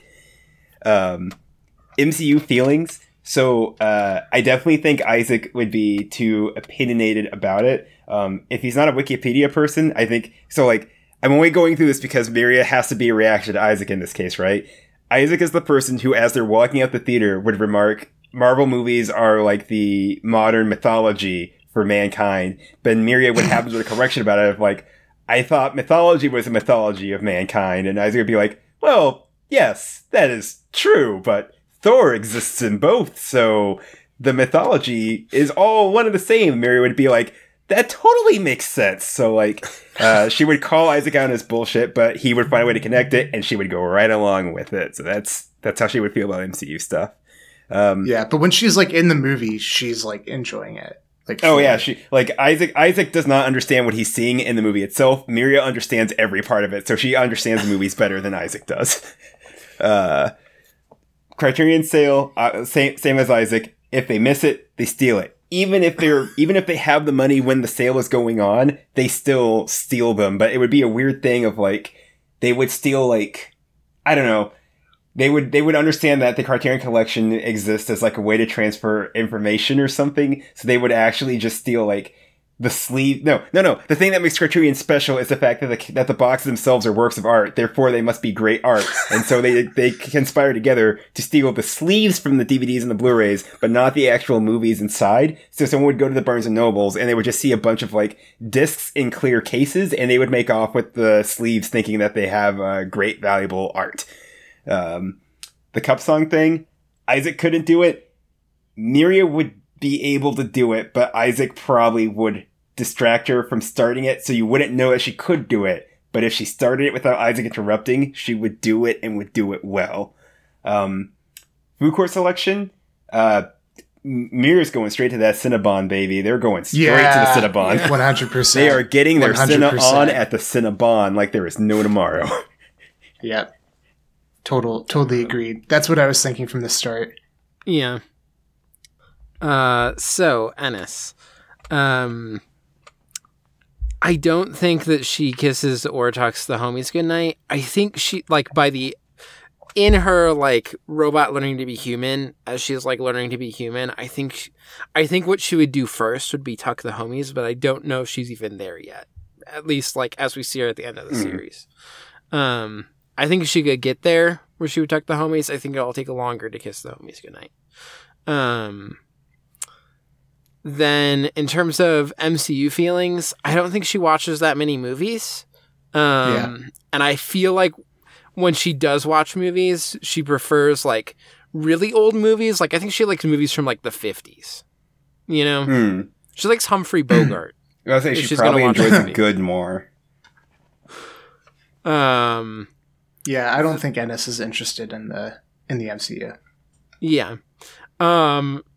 Reacting to realizing that she won't have the money for the Arrow and Criterion sale on Barnes & Noble.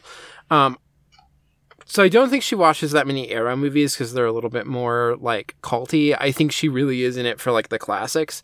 But I do think she feels a pang of sadness about not being able to get, like, The Third Man in the Criterion sale because she was looking forward to that.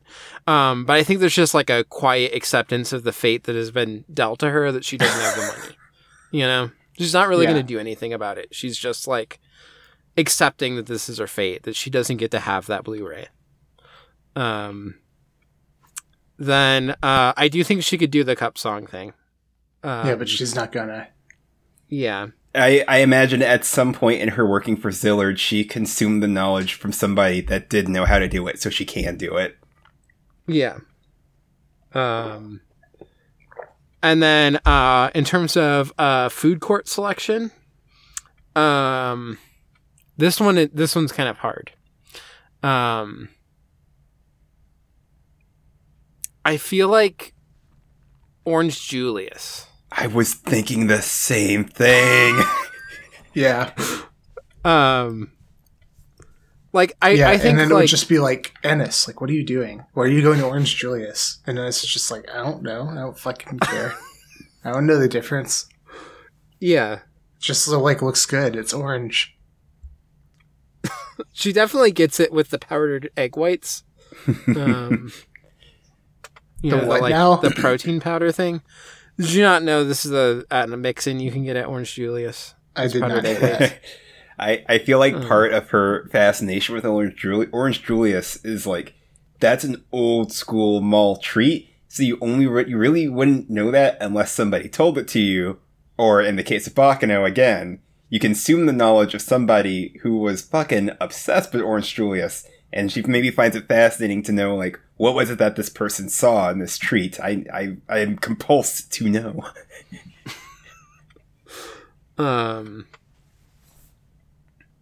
Yeah, I think that's it for Ennis. Back to you, Okay. Connor. Yeah, so Furo. Yeah, I think Furo kisses and tucks the homies goodnight. Tucks the homies in goodnight. All the mafia homies. Yeah. I think it's a bigger. It definitely his like mafia homies, but also like Ennis and Isaac and Miria. Yeah. I think they're all in there. Some people are not Furo's homies, so you know, obviously, there would be no kissing or tucking in there. MCU, Furo loves the MCU. He loves the MCU in the way of just like, oh yeah, like I really get excited for the new MCU. Mm. He's not out there like debating with people about it or like posturing. He's just like genuinely, he just enjoys the MCU and like following it. Reacting to realizing he won't have the money for the Arrow and Criterion sale. I think he calls up like one of his homies and is like, oh well, no, it's too late. The premise of the question, it's too late. I think he's like, you know, I'll get it next time. It's no big thing. I'll rewatch The Life and Death of Colonel Blimp again. That's a long movie. I still haven't watched that copy I got of Brighter Summer Ashes Day. and Diamonds. Yeah, I Ashes and haven't even watched Ashes and Diamonds yet. So yeah, I think Brighter Summer Day, yeah. For more Ghost Divers centric fare. Yeah. Yeah. It's like, I still got all my Kurosawa ones. It's no big thing. He would say I'll just rewatch all the. He would say I'll rewatch all the Kurosawa. Kurosawas. Yeah. I watched Yojimbo recently, but I don't know if I've ever seen Sanjiro. A bodyguard, huh? Now that's the life of me. The cup song, yeah, he could do the cup song. That was the test he had to do to get into the mafia in the first place. So yeah, he could do it. Yeah, he just like crushes it. Miza showed him how. Yeah, food court selections. Hey, is that a Dippin' Dots over there? I freaking love Dippin' Dots, Miza.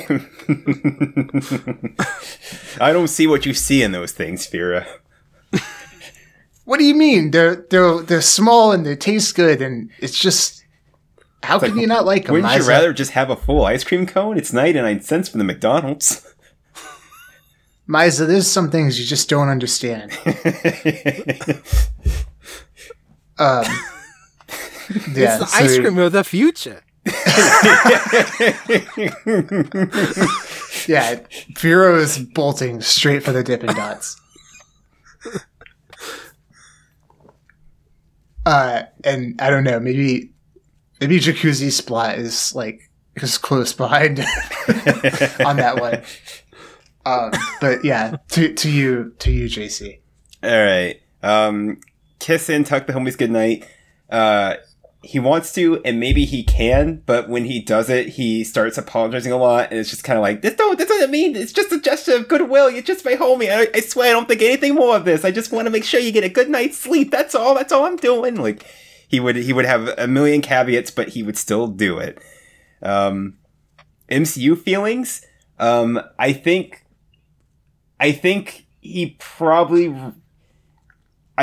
a big fan of most movies, but not because he actually likes going to the movies, but as a bomb expert, he likes it's game recognized game. He just loves seeing the craft at work, and he loves when there's a good actual explosion in an MC movie, but he is probably one of those people that complains that, there's too much CG in the movies, and it's robbing them of their jobs, because they could be supplying these fine filmmakers with actual explosives if they were actually willing to pay a reasonable price. Dang, that one got a little loaded there for a second. No, I think that's Nice's response. I think Jacuzzi loves the MCU and finds MCU films deeply meaningful. Oh, you know what? Yeah, like Jacuzzi's probably like, I understand why they probably don't want to hire people like us. They got so many movies to make. They can't hire explosives for all of them. And Nice is like, Jacuzzi, it would cost nothing to do that. You know how much it would cost to hire us to do that. They can afford it. It's Disney, Jacuzzi. That Arrow and Criterion sale, they probably Jacuzzi doesn't watch Jacuzzi doesn't watch Criterion Collection. Like, Jacuzzi probably doesn't watch them, but his homies probably do, and he helps to stage they try to do heist, and they try to literally get it off a falling truck, if you catch my drift. Like, they're waiting behind the Barnes & Noble when the shipment comes in from Criterion, and he steals it, not because he wants to watch it, but because he knows how much his buddies do, and he wants to make sure that they have copies to enjoy. Cup song thing? Absolutely not. Maybe if you got him worked up enough, he would do it just out of sheer force of will. But again, he would break down crying and would apologize the entire time because he would keep messing it up. And he would say, like, even though I'm weak in this way, I'm strong in other ways. So he would make a whole thing out of it, but push him enough, he could do the cup thing. Food court selection? I think my boy is going to Sparrow. I think he goes to Sparrow. It's easy, but it brings him comfort, and it's a little joy that makes him happy. And Nice probably thinks it's really cute that he likes this shitty pizza, but Jacuzzi still eats it anyway because it just makes him happy. For Nice Hollystone, I don't think she normally kisses and tucks the homies goodnight, but like sometimes she'll kiss the homies goodnight. Not like all the time, but sometimes the mood will fancy her. She will, the mood will strike her. MCU feelings. I think we already kind of covered this. I think I agree that she just doesn't think that there's the craft there that she wants to see when she goes to see a movie. And I actually think, she has this dichotomy when it comes to movies that she watches where, she really likes, extreme practical effect action movies, especially action movies. I think more than, horror or things like that. She just likes, watching old kung fu movies. She loves Police Story. Yeah, she loves Police Story 2, especially because there's so many fucking explosions in it. One of her favorite movies of all time. But then I think also she really likes, extremely sappy romance movies. She would. Yeah. And I think that she is sad when she realizes that she won't have the money for the Arrow and Criterion sale. And that is why Jacuzzi Spot is, stealing from the Barnes & Noble to get her the movies. Then the cup song thing, I don't think she could just instantly do it, but I think she could practice and get there. If she wanted to do it, she would practice, she'd be able to do it. And then food court selection, I think Panda Express. Oh, I was gonna say hot dog on a stick. Niece is like a corn dog person, Yeah. or like a pretzel dog.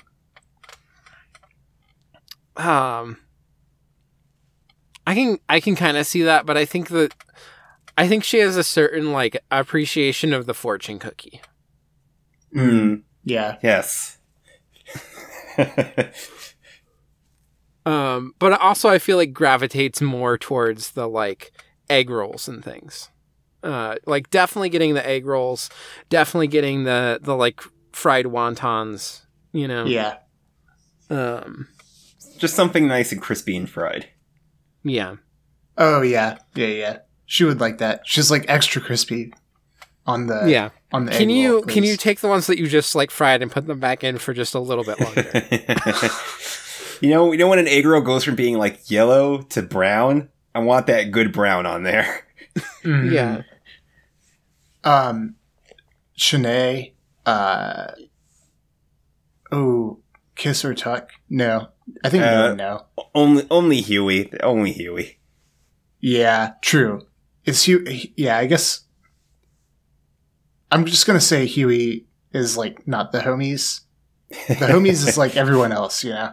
Kiss and tuck. Yeah. I don't know. It's kind of an Ennis situation. I don't think she's quite as far along as Ennis, even. But getting there maybe. MCU. I don't think Shanae is interested in the MCU. No. She's got other things on her mind. I do think that I think she likes like old black and white films. Yeah, especially French. Mhm. Yeah. I think she likes really intense like dramas as well. Mm-hmm. It's like old, like, you know, black and white dramas. I think Shanae goes for like some Nicholas Ray. Oh yeah. Yeah. She loves In a Lonely Place. Yeah. I think that's her jam. So I think she is truly sad when she like doesn't have money. Cause she's like rewatched. She also does not have many. She has like 1 or 2 films and she's rewatched them like so many times. That like, I think she's sad cause she like really wants to get more. Could she do the Cup song? Yeah, I think so. Yeah. I think she could do it pretty easily. Food court selections. I'm entertained by how hard the food court is for the cast of Baccano. Yeah. It's just so like it's so tough to match them up, to imagine them like at a food court choosing. I think I do have an answer for this one if you're struggling with it actually. Yeah, no, go for it. I think she goes to the candy store and gets herself self-serve like chocolate raisins, but specifically like dark chocolate and carob. Okay. Yeah, that's a good one. Yeah, I think Shanae would like the candy store at the mall. That would be one of those things where you'd see like that spark of life. Where she would just like have that exuberance. Oh, it's not even a joy thing. Like I said, specifically dark chocolate and carob covered raisins. It's all business, but like she enjoys it and it keeps her going without weighing her down. Yeah. Well, that aspect too. I can see that. Yeah. So Ches. Yeah, Cheslaw. Cheslaw. When we meet him, he would not kiss and or tuck. By the end of the show, he has a zeal for life, or I think he would start to do that as part of his kind of like, well, I don't know. That's a thing. That represents a high level of trust, and that's something that Cheslaw does not have in his life. He does not have trust, so actually, I don't think he would. Maybe one day he'll come to do it, but he has a lot of trust issues to get over first, honestly. MCU... he's one of those people that always is saying, like, you know, these movies are made for kids, right? Like, he's one of those guys. Yes, definitely. Yeah, he hates it, but, like, also because, like, he wants to like it, but he doesn't feel like he can. reacting to realizing they won't have money for the Arrow and Criterion sale on Barnes & Noble. I don't think Ches... Well, no, Ches wouldn't care about Arrow. He might care about Criterion, but the thing is that he knows he couldn't do it because a lot of the movies in Criterion are admittedly rated R, so he would not be able to do it. He would not outright try to steal them the same way Isaac and Muriel would, but he would probably feign the lost child shtick in the Barnes Nobles, get someone's attention, and while they have their back turned trying to help them, he would pocket whatever movies they have from their bag. So he would pickpocket from whatever other people have actually bought, knowing that he can't, even if he had the money. The cup song thing, I think he would think he could do it, but then it would become clear that he actually doesn't know how to do it, and that would, like, blow his cover. Like, he could not fake his way through it, despite the fact that he thinks he could do it. And food court selection... I think Cheslaw refuses to eat at the food court. Yeah, I was about to say, like, he probably kind of plays, like, the this is baby stuff kind of card, and he would probably, he probably would use the food court as an excuse to maybe try to, like, pickpocket money so we can actually leave and go to, like, the steakhouse that's across the street and get, like, a much more expensive meal there. Mm-hmm. But also some of it is that he's a little bit picky. Yeah, he is also picky. He's got the grown up version of I'll only eat mac and cheese and chicken nuggets, except for grown up tastes. Yeah, I will only eat the finest steak. But it has to be cut in the shape of a dinosaur. I mean, honestly, I'm gonna be honest. I want that. Give me a steak in the shape of a dinosaur. I would eat that. So I'm gonna propose that we only go to Claire. Because we're going to run out of food court options. The food court's I mean, it's closing. okay if we double back on some. Yeah, that's true. But we can also... People can decide if, like, you get one and you're like, I just don't have anything for this, or I'm not that interested. And someone else could pick it up, or we could just move on. Mm-hmm. Okay, yeah. But I did try to, like, roughly order it where we've got ones that I felt like we would have more to say towards the top. Yeah. So, I have Misa Avaro. Mm-hmm. I think Talks to the Homies Goodnight. I don't think kisses. I think, like, at the very beginning on the boat would kiss the homies goodnight. But I think after what happened on the boat has, like, a certain distance about him where he's not going to kiss the homies goodnight. I think he would wait till they're asleep, though. He's absolutely, like, come and tuck you in while you're sleeping, Tucker. Yes. Yeah, agreed. Then MCU feelings. I think he's just kind of indifferent to it. Yeah. Like, I think he has this, like, perspective of, like, I've just seen the cycles of cinema come and go. Like, this is gonna pass too. There'll be a time when, like, the MCU is done. This is just what Hollywood is doing right now. Like, for a while, there was the Hays Code. You know, for a while, there was this, like, new Hollywood that, like, followed after French New Wave and stuff. It's just, that's what these movies are right now. But, like... When somebody tells him there's too many of them, he's the guy that reminds them, you know, we used to have too many Westerns, too, but times changed. Yeah, he's, like, warmly indifferent. Yeah. I don't think he feels too bad when he realizes he doesn't have money for the Arrow and Criterion sale. I think he does really appreciate, like, especially both of I think Arrow and Criterion are both good for having lots of bonus features, but I think he cares a lot more about the bonus features than the actual movie. Mm-hmm. He's like, anything that he's going to buy, he's seen the movie before.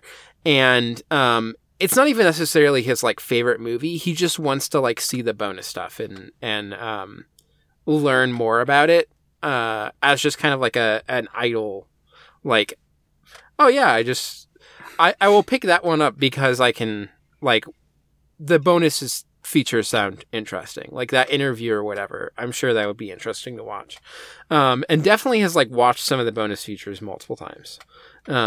But very rarely watches the actual movies. But I think when he realizes he doesn't have money for the sale, he's like, it's okay. Another sale will come along. If am I really immortal need after to, all. I will just buy it full price. Like if I really want it, I will buy it full price. So, then the cup song thing, I think he could do it. I don't know how often he would do it, but I think he could. Get him drunk enough and he'll do it. Yeah. And then food court selections. This one's really tough. Yeah.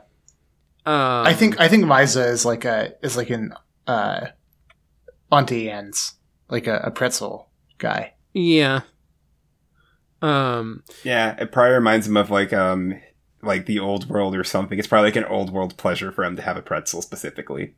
Yes, he specifically will get mustard with the pretzel. He doesn't want cheese. He wants mustard with the pretzel. Yeah, I think that's good. Connor, you have the honor. Of the honor of so, doing Lad. Lad, no, he definitely does not kiss or tuck the homies in goodnight. If he does, you're not waking up the next morning. Yeah. Yeah, you should be very concerned. Yeah, if he does the kiss of death goodnight sometimes, but that's not really for homies. Yeah, and there's no tuck after that one. Yeah. MCU feelings. I think Lad is just like, I could kill all of these idiots, like blah blah blah. You know, they're all weak, and like it gets frustrated when like people don't die or like brought back to life or whatever. He's just frustrated that like the outcomes are not more just like everyone's dying. I do think that he really enjoys the trope in a lot of these kind of movies where obviously when the person is down and it seems like they're going to lose and all hope is lost, they're going to win. And of course the villain who's like gloating and thinks that they've won is going to die. He does always enjoy that moment.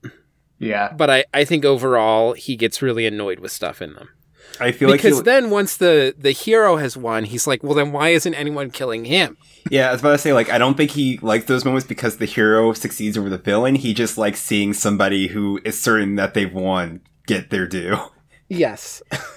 Yeah, that's a really good point. He does like the narrative arcs where it's like they start out with the heroes being like confident that they're safe, and then like some like villain comes in. Oh, go ahead. I was going to say, the one movie he likes isn't even MCU. He probably loves Venom. He probably thinks Venom is the best. Yeah. Reacting to realizing that he won't have money. I mean, I think he just kills everyone instead to entertain himself. Could do the cup song thing. You know, I don't think he can, but he'll never admit it.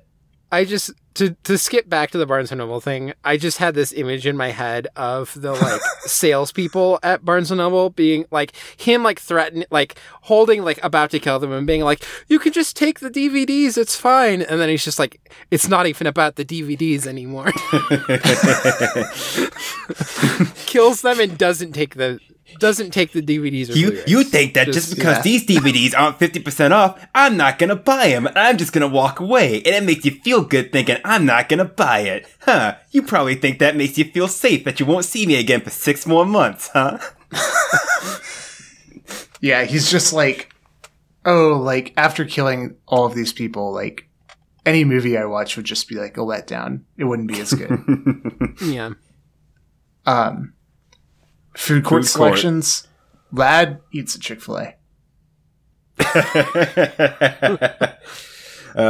He probably does it, but I imagine he probably ruffles up the people who work there first. Lad is like very insistent that Chick-fil-A is the only place that he like eats at. He just does. When they are closed on Sundays, he always forgets that they're closed on Sundays and gets really mad at it. Yeah, absolutely. That's it. There you go. Yeah. I just see, like, when Lad, like, you know, we don't think about Lad eating because he's just like killing people all the time. But like, if you really think about, like, imagine him like going to a restaurant and eating somewhere, it's Chick-fil-A. Yeah. All right. So I get the honor of doing Graham Spector, and yeah, I think he would kiss. I think he would kiss and tuck his homies goodnight, and I think they'd be very confused by the gesture, especially since he would probably go on talking after he's done that, and they wouldn't actually be able to go to sleep. MCU feelings. I don't know whether or not he enjoys them, but I'll tell you one thing. Graham Spector is 110% on r/Thanos was right. Oh, yeah. Yeah. I didn't know that was a subreddit, but yeah. He's on that one. Agreed. Yeah, he is absolutely on that side of it. And he makes a point of letting people know that he's on that side of that. Arrow and Criterion sale. So I think he makes a whole thing out of this. Like, obviously he gets there and he realizes he's too late and he wouldn't even got paid anyway. And he talks about, like, the futility of the vicious cycle of awaiting the Criterion sale, but not actually knowing what you want to get. But then by the time it's done, you realize that you forgot about it, you didn't buy anything, but making peace with the fact that, like, you didn't buy anything. But then he also talks about how, like, there are people in this world that are, that he respects the hell out of the Arrow collection because they have the bravery to actually put in the movies that actually leave an impact on people and, like, really shake them up. And he goes on a whole thing about how people love the Criterion collection, is accepting, but are too scared to buy the Sallows and the Pink Flamingos of the collection, and instead just want, like, Wes Anderson movies that they've already seen in nice fancy packaging. And he would go on and on about how, like, he wants to be the person to, like, push people to finally to just, like, give in to their sicko side and just, like, embrace the Arrow collection and pick up a copy of Basket Case and, like, buying all these other sicko movies that are somehow in the Criterion collection and disregarding, like, the clean classics and stuff. And yeah, the people in the store would just be watching him go on about this, and he would probably be like tossing around like a DVD the whole time he's doing it, but he would of course put it down and not buy it anyway. Yeah, I just, like, the image of Graham Spector just, like, waving his wrench around and yelling, like, "You idiots haven't even seen Pink Flamingos." He would be trying to yell at people, trying to convince them that if they truly love movies, they should already have at least 2 copies of every John Waters movie in the collection. Constantly selling people on getting the, like, Scorsese World Cinema collections. God, he would be all about the collections too. He would. Yeah, for sure. And then he would, like, completely reverse his position. He would, like midstream, he'd rant for 15 minutes and then he'd have, like, the exact opposite. He'd just completely shift gears. So the exact opposite thing. He'd talk about how in the end, he is ultimately a romantic for the classics, but because of course you have to love the classics no matter what, because they're classics. He would just switch and be like, yeah, like, all of these, like, obscure, like, movies are actually just, like, trash. This isn't real art. Like, people just, like, do this as, like, a elaborate posturing gesture that they just, like, acquire these films and, like, watch them and talk about them. But, like, really, like, the real classics are the, like, you know, as, like, Lawrence of Arabia, like, blah, blah, blah. You can tell we really think highly of Graham Spector. Yeah, of course he can do the cup thing. Basically, all he does in the one episode that he shows up in is doing the cup thing. That's basically the only thing he does. He does it with a wrench in monologues. Of course he could do the cup song thing. Of course he could. He definitely does all of it with wrenches. Yeah. As for food court, he would be the guy at a Starbucks making a case for why can't he just go in and buy a cup of coffee anymore, and why does everything have to have all these crazy names? And then come around on getting just, like, the most ridiculous Frappuccino. Yeah, talk himself into getting, like, oh my god, he'd have the hell receipt on his cappuccino with, like, 30 ingredients and, like, 50 pumps of sugar in it. Yeah. Yeah, like the cereal, like, the purple cereal, whatever, Frappuccino.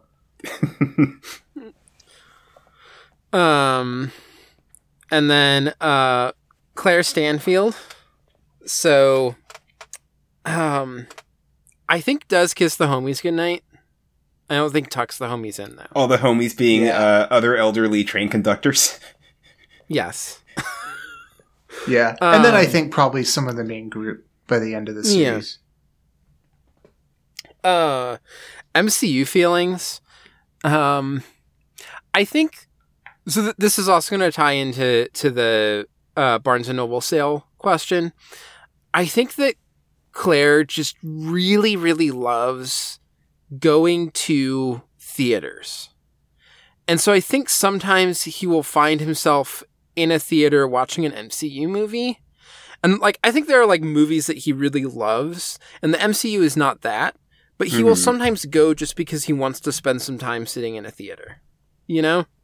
Yeah. Like, what's showing? I guess I'll watch this. You know? Yeah. But yeah, I don't think he's disappointed when he doesn't have money for the Arrow and Criterion sale, because he's just following like all of the art house cinemas. Like he's like, you know, following all of them on Twitter, checks it all the time, and then is just like traveling around. Is like, oh, they're gonna have like Paris, Texas over at the Alamo here, and we'll just like travel there to watch it. You know? Yeah. He's like planning trips around just going to a city because they're going to screen like Chess of the Wind or whatever. And so doesn't care about the Arrow sales. Like, I'm not going to like sit at home and watch it on my TV. That's not the cinema. Yeah, I think it's also like him being like, oh yeah, like this whole film and this whole cinema is just like in my own mind. But it's like such an overwhelming like experience. It's just like him basking in like his own like ability to like create this like for himself. I have chosen that like this is the film that I want to be watching right now, and it is in such a way that like other people can partake of the film. Yeah. You know? Because it's like such a powerful experience to like watch a film in a theater. And I think that's like part of what he likes about it. It's just being able to be like, oh yeah, this is just like the power of like my consciousness to project this. Every time that the Music Box does the 70 millimeter film stuff, like he just lives in the theater. Yeah, he moonlights as a projectionist. Yeah, definitely. Has some projectionist based torture methods for sure. Oh yeah. Then could do the cup song thing. Definitely. Yeah. Mm-hmm. I think might think it's beneath him. Can do more advanced, but can do it. And then food court selection. God, this one is so hard with Baccano characters. It really is. I could see a lot of different options for Claire. I think so. You know how sometimes like you'll go to a food court and there's like all of the like chains, and then there'll just be some place that like it has the most generic name, and it's just clearly like some person in this like town opened a business in the food court. Yeah. Where it's just like chicken teriyaki, but it's not like a chain, like a brand or whatever. They're just doing chicken teriyaki, or it's just like a random like taco place or something that's like in this town. I think that like he always wants that. Yeah. To seek out like those new experiences that are a part of like the world that he allows to exist. He would like somehow the additional variation on like outside of the patterns. Like he would zero in on the most local food in the food court. Yeah. Who's next on that? Do we want to edit down this final list a little? I think wait, what you want to do? Like, is there anyone that jumps out at you, JC? that you want to say? Like, I would be down to do Zillard. Okay, let's do Zillard and let's call it Ed Zillard. Okay. Zillard. same grounds as Lad. If he kisses and tuck you in, you know you're not waking up that morning. Get the fuck out of there. Otherwise, he is not doing that. Honestly, he goes to kiss you goodnight, and it is because he already has his hand on your head and is consuming you. MCU feelings? He just like completely is like derisive. He has no joy in the MCU. Yeah, I was about to say, like, that's just garbage. I feel like he absolutely would just kind of be like, oh, this is the dribble of the masses. But like, I feel like he's the kind of guy where like, there maybe would be like, once in a while there'd be the one that's like a little more art than you expected relative to the rest of the movies, which is to say like the first time we saw Guardians or like Black Panther, and he would be surprised. I don't know if he liked it. He'd like it, but he'd be like, what? How did they figure this out? What sorcery did they do to make such vision within a studio system with a director like this, no less? How did this happen? Like, he would dedicate too much brain power to figuring out exactly how that happened by some sort of miracle of a fluke within the studio Disney system. Reacting to realize they won't have any money for the Arrow and Criterion sale at Barnes & Noble. Let me think about this. So,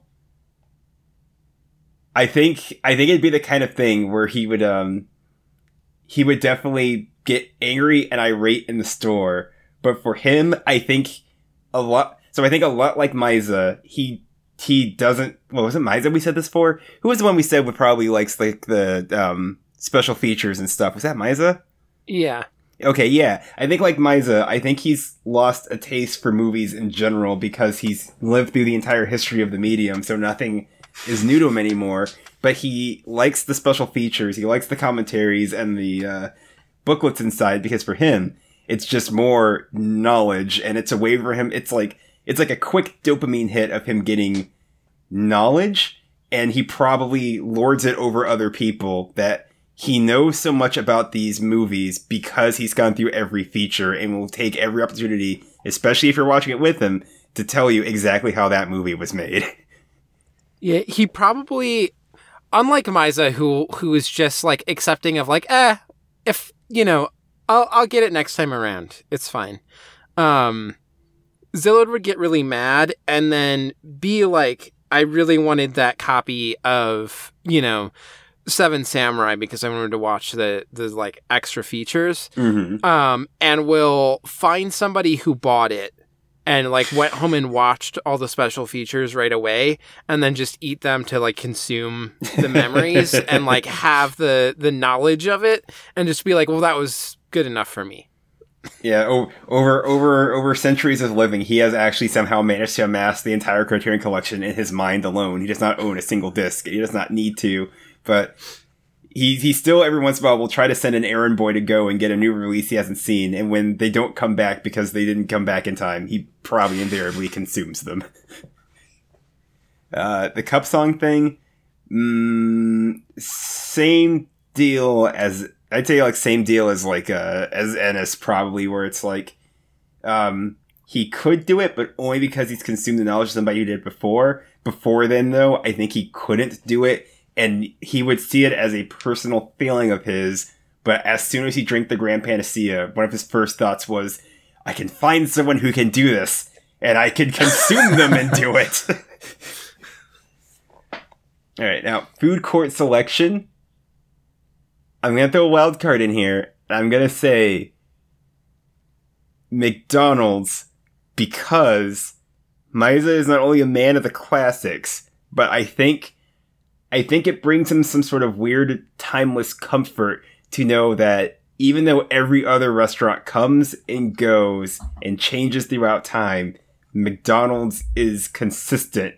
And perhaps, even before his demise, for a brief moment, he might even consider the fact that perhaps the secret to the Grand Panacea exists in this burger that does not deteriorate when stored away for a year or two. And he probably dedicates a few years of his life to just consuming the burgers and trying to figure this out. But over time, he just kind of realizes that there is no secret. They are just very basic burgers. But Nonetheless, he finds that through the experiment of having tasted the burgers that, again, their consistency brings him comfort, and it's a little treat he will allow himself to have, but only in secret.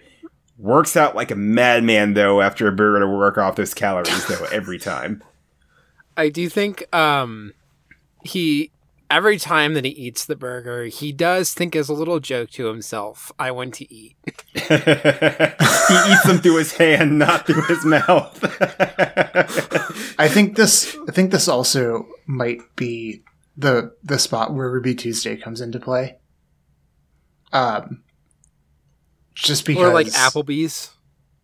Yeah, I think Zillard likes the salad bar Yeah. at Ruby Tuesday, and I think he gets like really angry, like for some reason that even he doesn't understand. Like he like the salad bar at Ruby Tuesday is like the one thing that he like brings him joy, but he's constantly getting like really angry when they don't have like, oh, like the baby corn is not like is empty.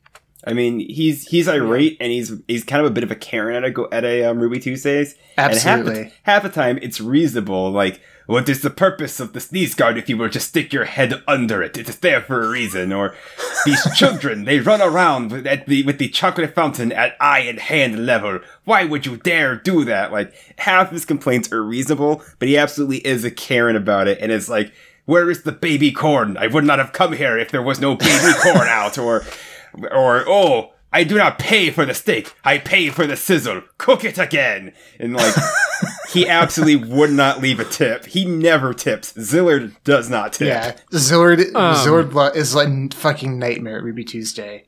Yeah, he's disappointed, and they're like, well, we'll give you a gift certificate, and then tries to use it when he goes to pay, and they're like, oh no, that's for next time, and then he goes, if you do not take this, there will not be a next time. Yeah. Would you like your leftovers? Would you like your leftovers to go, sir? Put them in the trash where they belong. Yeah, it was 100%. Zillard is a Karen, and is a Karen at Ruby Tuesdays. When he shows up, there are employees that go back in the kitchen, and they're just like, I'm not serving that man. My shift is over. God damn it, he's here again. Please tell me we have baby corn. No, we don't. Oh, god damn it. Before we go, I don't want to do everything for Ronnie, but Ronnie definitely does want humanity to show him if, like, kissing and tucking in the homies goodnight makes life worth living. He would ask the question of, I don't understand how the kiss and the tuck helps you sleep, but I'm curious about you humans, so I will indulge. Yeah, I could see Ronnie going for a good pretzel dog too. Yeah. Sometimes you just gotta laugh and have a pretzel dog.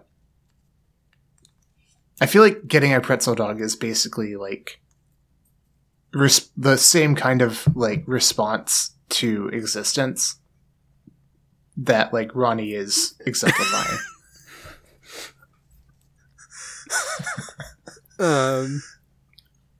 Well, I think that's it. Do we have anything else? No, I have a pretzel dog to go eat. I think Ronnie would chase the McRib. I think Ronnie would be a McRib chaser. Yeah, I could see that too. He is the sole reason the McRib ever comes back, because somebody made a deal with Ronnie.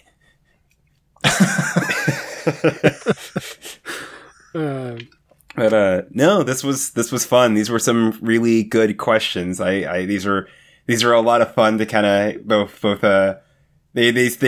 run the gamut of both the highbrow and the lowbrow, which is where I love to live. No middles for me, only extremes. At some point, Ina's just going to be like, yeah, can you like answer like 10 questions each about each character in the Romance of the Three Kingdoms? Okay, thanks. Got it. Thank you. Well, I guess I'll wrap things up with, so next episode, I mentioned this earlier, but it will be the intro to Serial Experiments Lain. We actually, I just finished watching it. Rewatching it, I've seen it before, but today, and I think we're recording in 2 days. Yeah, Saturday. Yeah. For the final episode. But I love that show a lot. If people want to write into future Question Buckets, so we are recording a little bit earlier than we normally do for Question Buckets, like by a day, but still, if you miss the deadline, you send these in. You can still send in the questions and we'll just get to them when we get to them, in a future episode. But you can send those to ghostdiverspod@gmail.com. Go support the network, exportodd.io. We'll take you to the Patreon. If you do $1 a month, you get early access to a bunch of podcasts, which include Ornate Stairwells, which is the movie podcast that I do with my friend Autumn. So if you enjoy Arrow and Criterion movies, that's a good podcast for you. You can also get the public feed for that at exportodd.io/Ornate Stairwells. And then you'll also get early access to Pondering Putan with Ajishiro Taro and Hachimitsu Boy, which is a podcast where Connor and I are reading through the Cromartie High School manga at the rate that it was published in Weekly Shonen Magazine. And the other main gimmick of it is when we start recording, like literally when we hit record, I start a timer for a half hour. And then once that goes off, we have to be done recording, basically. So yeah, you can listen to when you're hearing this, I think you'll be able to go listen to both the foreword, which is just kind of us introing the podcast, and on our actual, episode for chapter 1. And you can get the public feed. Even when you're listening to this, if you go to the public feed, you'll at least get the foreword that'll be out. So that will be... Actually, will that be out? No, it won't. It will be soon. Yeah. Yeah. I think the forward will, but the forward will. Sorry, I did the math wrong in my head. Yeah, the forward will be out in the public feed. So you can go to that. To find that, you can go to exportodd.io/Putan. Just Putan. Pootan. Should also by then be in Apple Podcasts and stuff. You can follow the podcast at Ghost Divers Pod. You can follow me at FoxMomNia, as well as Mediav_Pile. That's MEDIAMH_PILE. Where can people follow you, Connor? Y'all can follow me on Twitter and co-host at Rabelais, RABBLEAIS. Yeah, I'm also FoxMomNia on co-host. And where can people follow you? JC, anything else you want to promo? Yeah, of course. You can follow me at Sonic9JCT on Twitter. Often you can find me rambling about something if I'm not sharing my artwork or whatever. I stream every Thursday with the Yeti. That's office hours. It's a fun stream where we just kind of stream from the Yeti's HQ. So, sometimes we play games. We've been playing a lot of Fall Guys lately. We've invoked a ghost recently, so we've had a lot of ghost invasions during my stream. This is not a bit. There is actually a ghost in our office now, and I'm not kidding. I think there is actually... No, I don't think. I know we have a ghost problem now. This is a real thing. This is not a bit, but we actually have a ghost. So tune in, and maybe you'll see a ghost too. Who knows? And also keep an eye on my general social media in general. I've started doing some solo streams just on my own, so you keep an eye out for that once I kind of get those going a little bit more. Want to get those a bit more regular, and I am also working on some video content right now, and when that is done, I will gladly be sharing that. I've got a video I'm working on right now about Gitaru Man, so if you like rhythm games and you like... if you're if you're wistful for the era in the late 90s and the early 2000s in which like really obscure Japanese companies would team up with really obscure Japanese graphic designers and they would just make a game that looked like that person's art, then you might like the sorts of things I'm looking forward to going over in my videos. Keep an eye out for those. That'll be a lot of fun once those get up and running. So are you telling me if I go watch this on this VOD, this video on demand, office hour sticker moon showcase in Salamander County Public Television, I will see evidence of paranormal activity? Maybe. Later, I think in the first half of the show at some point, I actually do give a recap of the paranormal activity on the show. And right when I do that, if you look, there's a very weird sound that happens right outside the window that's right by my couch. And I turn and I look at it because I generally do not know what that sound is. So that is, like I said, the ghost's name is Derek, and we're on a Derek watch of yellow today. That sound maybe bumped up to a Derek watch orange, but it was enough that it got my attention. We have had mysterious knocking in the warehouse. We've had Derek wreck the internet connection during our games when we've invoked his name. Somebody in the warehouse turned on the toaster oven, and if you turn it past 0, it just stays on. And I came to the kitchen one morning to just find it on, and nobody has owned up to it, and that seems to be the work of Derek. Derek likes to be played with and does not take it kindly when he is not played with. So we've had it more than a few Derek incidents on stream and off the stream. I don't know where this will go. I'm not kidding. We have a ghost in the office. I guess if you want to watch the Yeti streams, you want to head to yeti.tv and you can catch them there. I mean, after that, how can we not? Yeah. I mean, I don't know what to say. I got to live with this ghost. I'm talking about the first like objectively substantiated evidence of paranormal activity. I mean, I feel like the moment Derek is visible on stream, that will be my final stream, and you'll never hear from me again. So, oh God, I hope not. I'm figuring this out the same time that y'all are. This is not a bit. We have a ghost that I generally don't know what to do about it.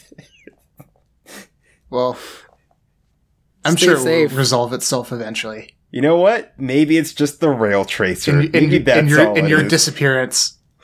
I mean, not unlike the rail tracer, we told the story and the rail tracer showed up. So, you know what? Maybe that's what we're looking at here. Yeah, maybe Derek will haunt our podcast now.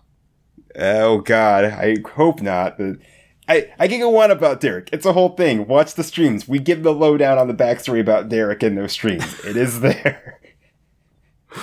Well, I guess that's it.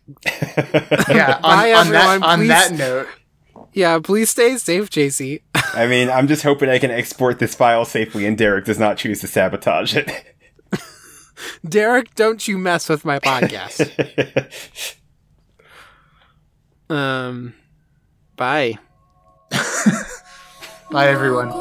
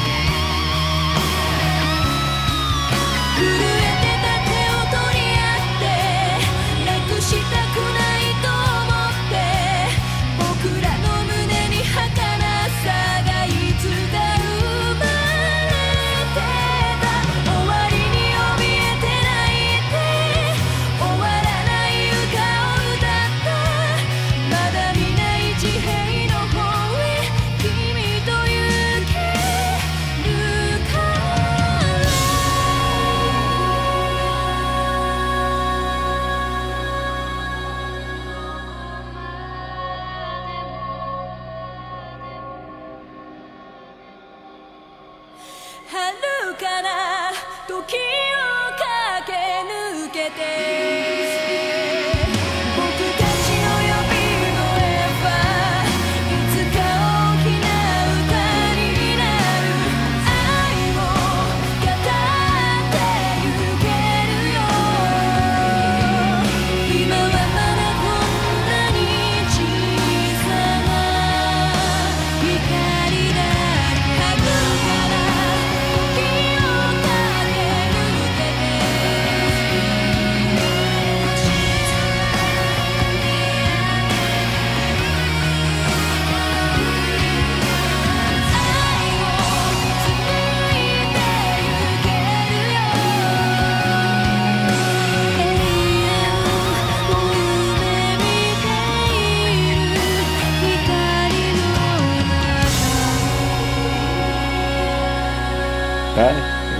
It's worth noting this podcast was recorded very shortly after the current. Wait, no, the current Criterion sale ends in 3 days when we record. When you hear this, it'll be over. So what will you listeners do when you realize you've missed the Criterion sale? Because that shit is over and done with now. Good luck. This podcast recorded shortly before the disappearance of John Charles. I died the way I live, talking about ghosts on podcast. All right, bye, JC. Goodbye. It was nice knowing you. Nice knowing you. It was nice talking to you. While we were able to.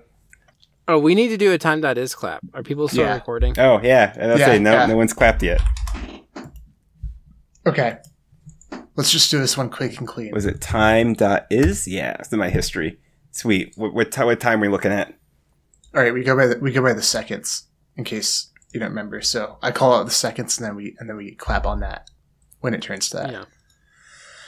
17. All right.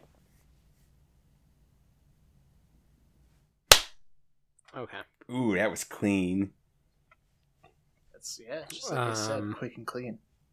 Yeah. Also, speaking of MCU, I have an ad on here from the Lego store of a fucking kid's portrait getting Thanos. I don't know what I'm looking at here. This is really weird. Should we stop recording? Yeah, we can stop recording. Oh, it's a mosaic maker. It lets you make your own mosaic.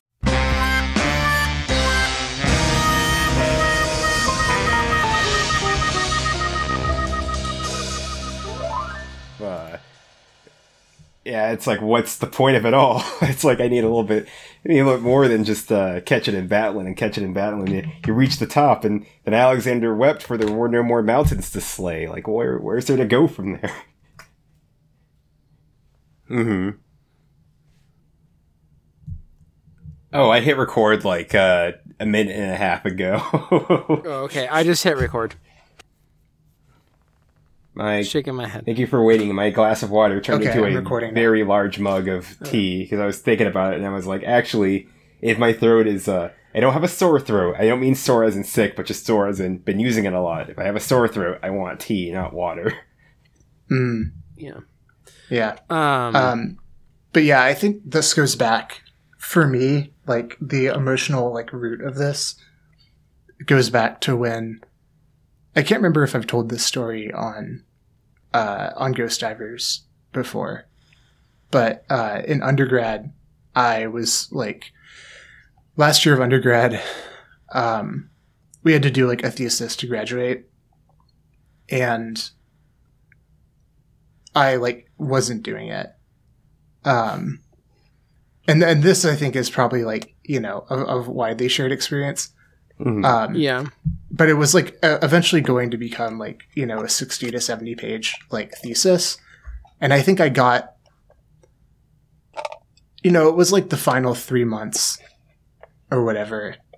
And I downloaded, also just for context to really paint the picture for you. So I had a really junky PC at the time that was in my bedroom. Which was adjacent to my living room, but still a different room. And then I had my couch just diagonal in the middle of my living room, 4 feet from my PS4 and my TV. And then I had like gotten a, like, I can't remember how I did it. But basically, like, I was playing Pokemon, like, in my living room. I was running on my computer, playing it in my living room, just, like, sitting 4 feet from the TV, like, staring at the screen. I was also, like, you know, like, high continuously at this point. So I downloaded Pokemon, I started to play through. I think it was, like, it wasn't Gen 2. It might have been, like, Gen 3 or Gen 4. And you know how like in the emulators you can speed it up, so you're playing it on like 4 times speed or whatever. It's like honestly like the best part of emulating sometimes depending on the game. Absolutely. 100%, especially for Pokemon. Like it would be torture, I think, if someone made me play Pokemon without like a speed booster. So I'm sitting here like blazed out of my mind, like just like hammering away at my keyboard, like skipping through all of the like, you know, repeating dialogues and battle screens and shit, playing Pokemon at like 10 times speed for like a month. Like putting off like my thesis, which is like 2 months away. And I like, for which I have not done any research, like much less any writing. And then finally, like I played all the way through it. And I think the whole time I was just like, the like combination of just like the fundamental Pokemon existential dread that we were talking about, and then like the like immense anxiety of like I'm like self-destructing academically, and I really need to do this thesis, was like building gradually. And then I got like I'll always remember this. This moment is so vivid for me, like, even now. I, like, go through the whole game, get to Victory Road, like, blow through Victory Road, and I literally got to, like, the door leading out of Victory Road. And I got, like, right in this, like, I walked up to, like, the square before leaving it, and I just froze, and I was like, oh my fucking god. Oh no. I have to write my thesis. And I just like shut my computer down and like went to the library and then spent like the next like 2 months just holed up in the library for like 6 hours a day and like crashed out my thesis. And it all worked out. But I like never went back to that playthrough. That playthrough was just like cursed. And then I got rid of that computer. Like I didn't have a PC because then I went to like grad school. I left my PC. I didn't have a PC for like a year and a half after that. And then like I didn't play Pokemon until like 3 years later, but never went back to that save. I just stopped at the end of Victory Road. Because I don't know. I don't think my experience with Pokemon was like quite as heavy as that. I got what, Diamond, I think. No, Platinum. I got Platinum as a birthday gift from my best friend in high school because she knew I hadn't really played much of Pokemon past the originals, and she got that for me to kind of maybe get back into it and play with her. And I think it was the loop of not really understanding what the end game of Pokemon was, just because like this was probably at the point in time where I'd say like my taste in games was not yet cemented, but it was starting to actually develop into what it is today. So like this would be the point in time where I'm discovering that like, oh, my favorite games are things like Wheel of Katamari and Ikaruga and Metal Slug 3 and Super Puzzle Fighter. Oh yeah. All those other things. It's like, okay, I'm actually developing what my actual personal tastes in games are.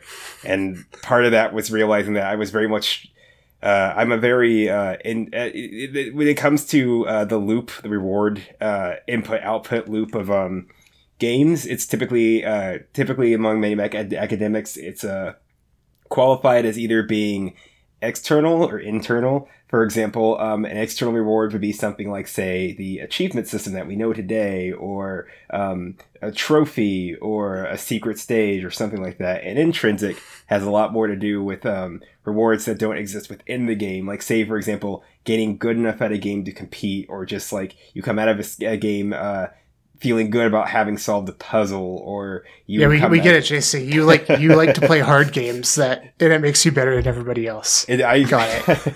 Sincerely, I don't think I'm better than anybody, but if anything, like I came out of games like that learning a lot about myself. Like that's a whole other conversation altogether. But I came out of Ikaruga a changed person than I went in, just because like I learned a lot about achieving things for myself. And the entire game is like a Buddhist philosophy allegory, and it was like, whoa, this is neat and stuff. And it was like, well, that's cool. And it's like, I have nothing to show for the fact that I beat this game, except for the fact that I am happy with the growth that I have made as a person learning to play this. And then I wasn't getting that from Pokemon, because I was like, well, you raise up the Pokemon to get stronger, and once you get strong enough, you're basically kind of like beating dudes in like 1 or 3 hits or whatever. And it was a thing of just kind of like, I don't really know if I'm going to have a lot of people to play this with. I don't think I want to go online and play with strangers. And I have one friend to play it with, but I mean, I'm just kind of basically like building this Pokemon up to tank and just going through it. And it just was the sort of thing where it's like something about the loop wasn't doing it for me. And knowing that the end goal was to become the most powerful until there was basically no challenge left was, I don't know if I'd say anxiety inducing, but it really made me kind of like, I had to put it down, because I was like, I can't do this. I don't know where this goes, because the experience lacks the Yomi I desire from like a fighting game or something. But I have no interest in collecting all the Pokemon.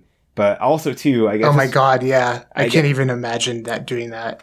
I guess this is right before they started introducing more elements to express yourself with Pokemon, because I guess like in the years since they'd have they'd have what, the Pokemon fashion shows, and then there's like Pokemon Ami, and now there's like at least 2 or 3 games you can pull your Pokemon out of the game to put them into to play with them. And there's a whole novelty now of Pokemon Bank, where you can actually like draw in your Pokemon all the way from the Game Boy all the way up to like the upcoming like Scarlet and Violet, even if you have Pokemon Box. Like, it's ridiculous. Oh wow, like, I didn't know that. Yeah, it's like there's so many more verbs to engage with Pokemon with, but I think I got into it. Gave it another try right before those verbs were introduced into the game, and there was something about the experience, about thinking about going through what I went through with Pokemon Red again, that just was like, I don't think this is for me, and I don't think I can do this, but I don't know. Maybe I would have really clicked with competitive Pokemon. I had friends in college who were very much into competitive Pokemon, but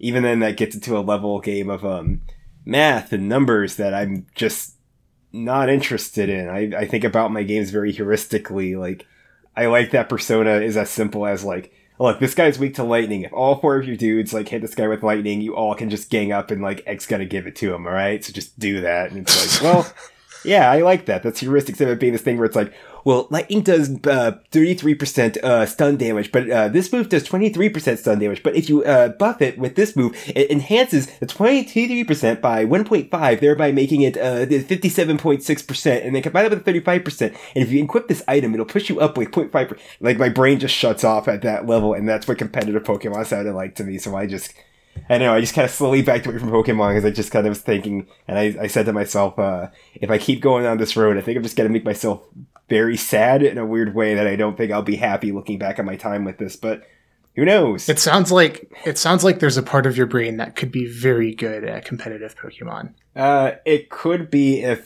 I didn't need to be good at math at it. I don't really liking. I don't know. Seeing the Excel chart behind a game, it makes a game cease to be interesting to me, because it's no longer games, it's just numbers, and it's like, I like that there is an illusion on the part of the developer to make those numbers feel correct without having to think about them. You know, like how like the math of Fire Emblem Lies, where they often will boost your chances for success when the odds are low, and boost your chances for failure when they're high, to make fights more dramatic. And it's like, I don't care to know that's the truth of it, because like, the fact of the matter is like, in a fight, it works, because like a true 1 in 6 chance, 1 in 6 chance doesn't feel like a 1 in 6 chance we're actually playing a game, but like 1 and 3 feels like what we think 1 and 6 should feel like, and that's more dramatically interesting, you know? Yeah, I think it's either like, I agree, except in instances where the game is like fully just an Excel chart. It's like a continuum where like when you get back to like, oh, this is just fully an Excel chart again, then it can start like becoming a fun game again, like on those terms. But yeah, the in between Stellara or something where like those ones are just so much about the systems interacting. I'm sorry, did you say you mean Stellaris? Oh yeah, Stellaris. Okay, yeah, because I was about to say, I thought you were talking about that, because I know my partner loves that, and she has told me many tales about Stellaris. We were at a wedding, and she somehow found the one person at the wedding who also had played Stellaris, and they just talked about how confusing the game was, and I was like, well, I'm glad you found your people, hun. Yeah, I know I've like mentioned this before on the podcast, but like, I am like really obsessed with Paradox games. And when I was like when I made the Excel chart comment, yeah, like I was thinking of Hearts of Iron, but Stellaris is another good one. Yeah. In terms of like when it comes to if people enjoy playing Pokemon like a spreadsheet game, like when they're going to like, and often I feel like that ends up being the most like people who want to do competitive stuff where you're like battling against other players is where that stuff gets really important for sure. But like the Pokemon games are generally pretty easy.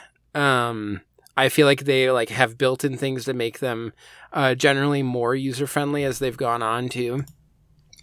And so to me, I think just like, at least from my perspective, but I would kind of broadly encourage people to approach Pokemon games this way, which is that it's just about the guys. It's about like little guys, the guys that you like. Yeah. You know, what Pokemon do you like? Which ones are the cute ones or whatever?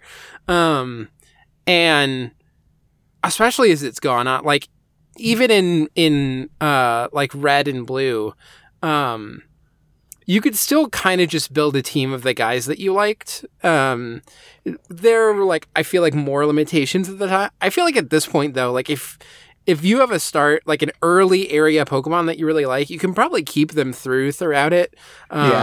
Like typing has become, obviously it's good to get that like extra hit from it being a type that the Pokemon has, but like so many Pokemon can learn moves that are types that aren't like their type. Yeah. So you don't even have to worry about that anymore. I know, you can win without it. You can win without leveraging like the min-max like typing. And then like I know like hidden machines aren't even tied to your Pokemon anymore, so you don't even have to have like the pack mule like people used to have, where it's like, oh well, I only have, what was it, maybe like a Nidoran or something, where it's like, well, this Pokemon can learn like 5 of the 6 HM, so it just lives in my unit at all times, so I can always cut and swim and stuff. Yeah, I do think like when I was playing through, I can't remember if it was Black 2 or White 2. It is interesting because like Black and White have a hard mode. And I think like to this day, they're the only ones that actually, I think maybe the remake that they just did of Brilliant Diamond and Shining Pearl. Yeah. Pokemon BDSM. That's not what it is. It's BDSP.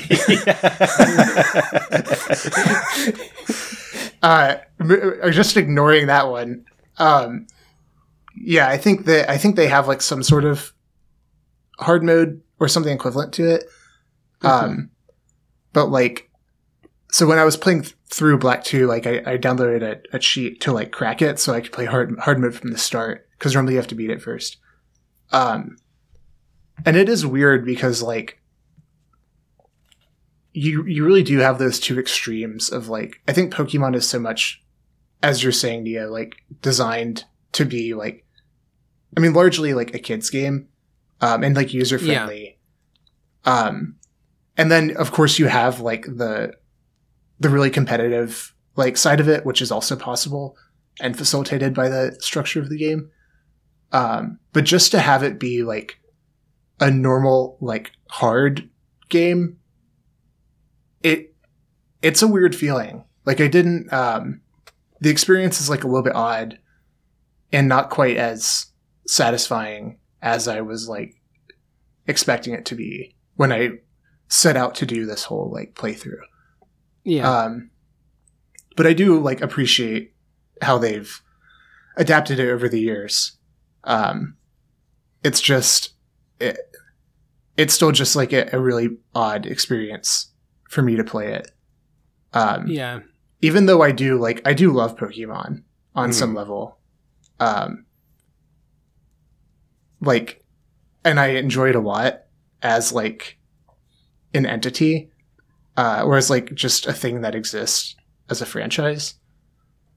But it has some weird emotional charge for me that makes it like kind of weird to play it. Yeah. See, something I've wondered about a little bit is I wonder how much that has to do with our relationship with games, specifically RPGs, specifically JRPGs in this country. Because I started recently playing Dragon Quest IV, I believe. And I don't think you really kind of get like, I mean, I don't know if you ever played a Dragon Quest before, but it's a completely different flavor of game from what Final Fantasy is. Because Final Fantasy is definitely, I mean, by design, it's a lot more streamlined. It's a lot more, I'm going to say story is the driving factor in most Final Fantasies. Like, of course, you get the occasional Final Fantasy 12 or 14 where it's like, it's all about the mechanics of it, even though there's a good story there. But that's what really hooks people is the gameplay. Largely, Final Fantasy is narrative driven, and it's about like, basically not forcing your way through the gameplay, but pushing your way through the gameplay to enjoy a story, or there's often like a narrative to the combat between like bosses, or there's ice enemies in the ice cave, or these hard enemies are protecting a chocobo. Like those are stories in and of themselves. And in playing Dragon Quest, this is my first time playing a Dragon Quest straight, but the closest I've come is I have played Earthbound, which Earthbound is basically, mechanically, a Dragon Quest ripoff. And this was something I noticed about Earthbound as well. Because Earthbound has the perfect middle point between Dragon Quest and Final Fantasy. There is a story in Dragon Quest, and it ain't bad, but that really is not what you're spending most of your time doing, because, like, the combat in Dragon Quest is, like, it is all mechanical. Like, it is all about a game about, like, getting strong to fight more guys and stuff. And I have to wonder if maybe, like, part of Pokemon's appeal, and part of why it works for children as well, is that, like, Pokemon is not the training wheels to a Final Fantasy. I think Pokemon is the training wheels to a Dragon Quest, like, almost to the point where the guy who's credited as being the creator of Pokemon, I'm blanking on his name. I just remember Ken Sugimori, who was the artist. That's not the guy I'm thinking of, but the guy who was the original creator of Pokemon. I think he actually cited a monster collecting mechanic in Dragon Quest.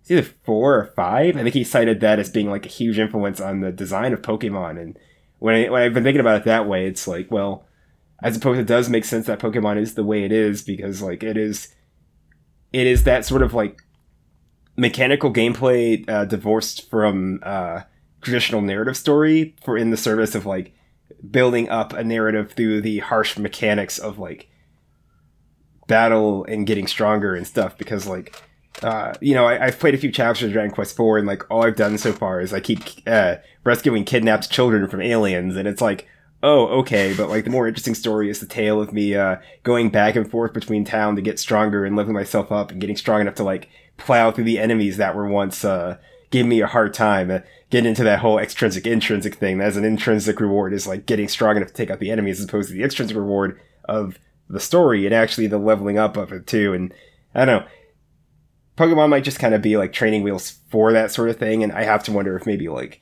I would appreciate Pokemon a little bit better going back to it after playing something like Dragon Quest, keeping in mind like Dragon Quest, like Final Fantasy represents a lot of Americans' relationships and viewpoints on RPGs, but that is not the case in Japan, where it's very much explicitly Dragon Quest, which defines what the JRPG, well, not JRPG, just the RPG. The Dragon Quest defines what the RPG experience is for that audience in comparison. And I don't know, I look forward to the lens I start seeing RPGs under after getting a few more Dragon Quest games under my belt.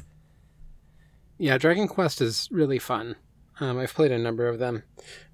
There's also, like, especially if you trace the roots of Final Fantasy, early on it was a little bit less like plot focused, but was still, I would say, pulling more from what was happening in Western RPG spaces, where like there's a clear D&D influence on Final Fantasy with like, you know, early Final The Fantasy, monsters and the all jobs, that. like the classes are really important. Yeah, a lot of the monsters are monsters that might also appear in like a monster manual for Dungeons and Dragons.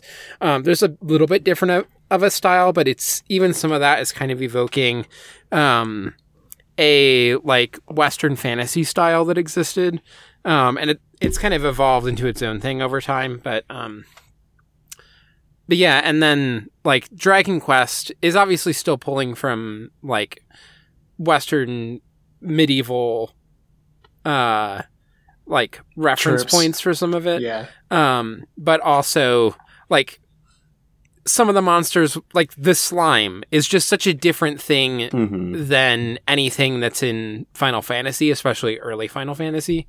But like even if you compare the slime to like iconic monsters from Final Fantasy, like it is still so much more of like a cute little design than like a Moogle or a Chocobo or something, which is like pushed a little bit more realistically. Especially in those Dragon Quest early slime games. is- If you look at those early games, like the way Chocobos and Moogles are portrayed is much more different from now, where they're very mascot-y characters. Yes. I mean, I think Dragon Quest, one of the major influences on Dragon Quest for... wait, is Ken Sugimori the Dragon Quest guy? I'm getting all my things mixed up. No, Yuji Horii is the Dragon Quest guy. I know Yuji Horii was, like a lot of Japanese RPG developers at that time. I know he drew a lot of inspiration from, I believe it's Wizardry, if I remember correctly, because Wizardry was really big in Japan in a way that it wasn't in America, which...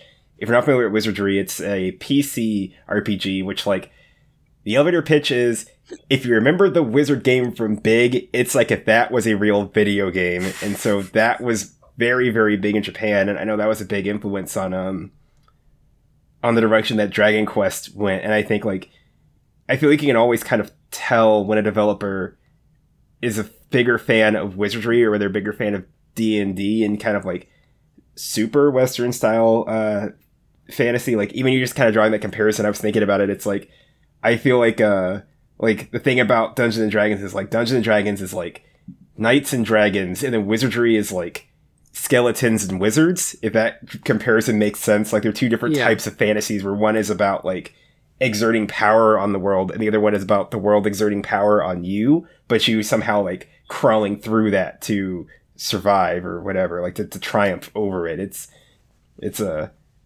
you know, it's an interesting distinction to make. Yeah. But yeah, Yeah, like I if you think, look up Dragon Quest monster design, so I think Toriyama, you know, the Dragon Ball guy, actually did a fair number of the like early designs for Dragon Quest. But like if you just look up, like if you just Google Dragon Quest monster designs, it's so much more of like, especially early Pokemon. Later generations of Pokemon, I feel like a different style developed, but like that first like 2 generations, there are some Dragon Quest monsters that are like, this is practically a Pokemon. Or Pokemon are practically this. I mean, Ditto is basically just like a slime with the whites of the eyes erased. Yeah.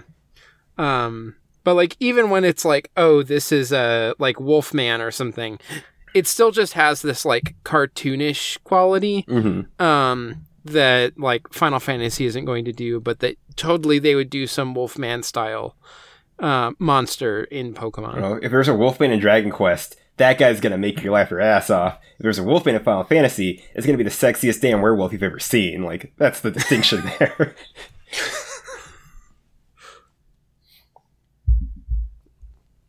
So, yeah, and then they definitely localized some of that. I looked up the Dragon Quest Wolfman, and then I think some of this is like in the localization process, but so the like palette swaps, there's the Beware Wolf and the Scare Wolf. oh, okay. Yeah, you made me go for it. I looked up the Dragon Quest Wolfman. I'm looking at Be Werewolf right now. I know I've Yeah, the encountered purple one. one of those. I think I've encountered the Be Werewolf so far, I think, in the opening hours of 4.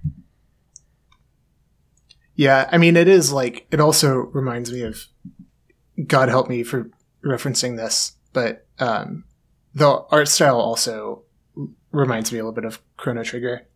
Yeah, I mean it's that's the also same- Toriyama. The same guy. Yeah. Okay, Yeah. well, there you go. And I think that's an interesting like franchise to bring in as a comparison point for this conversation as well. Anyway, But- do we want to do the episode? Yeah. Before we go off on the Chrono Cross tangent again, Yeah. See, I was gonna. we need to remember that we have an episode to record. See, when you brought up Chrono Trigger, I was about to bring it in a live alive direction because that's like Live Alive? Yeah, because I don't have that yet, but I wanna get my greasy mitts on that real soon. Ooh, I really want that new Live Alive that just came out. I haven't played it yet. I know it's a very beloved game of Abnormal Mapping, the like sister network for Export Audio. They have a video game podcast called Abnormal Mapping. That's also the name of the network. And they played through it before they even announced the HD remaster. Oh yeah, there was an episode of Retronauts that did the same thing too, where they played it and like Yeah. the next week they announced a remaster. And like I know they've been excited for it, but also I think the biggest complaint is I forget the name of the robot, but the English localization is like iron something. Mm-hmm. But the whole joke in Japanese is that it's tin. The robot's made of tin, and that's like part of like incorporated in the name. So yeah. Huh. I'll have to keep an eye out for that one when I get around to it, because I don't remember what he was called in localization, because I've seen it before. Because I remember him having a kind of like, in the fan translation, having a kind of like Undertale-y kind of name, but I'm curious to see how they work that in the official localization. Yeah. But yeah, I don't know how much you know about that game, but it seems really fun. With just like being a bunch of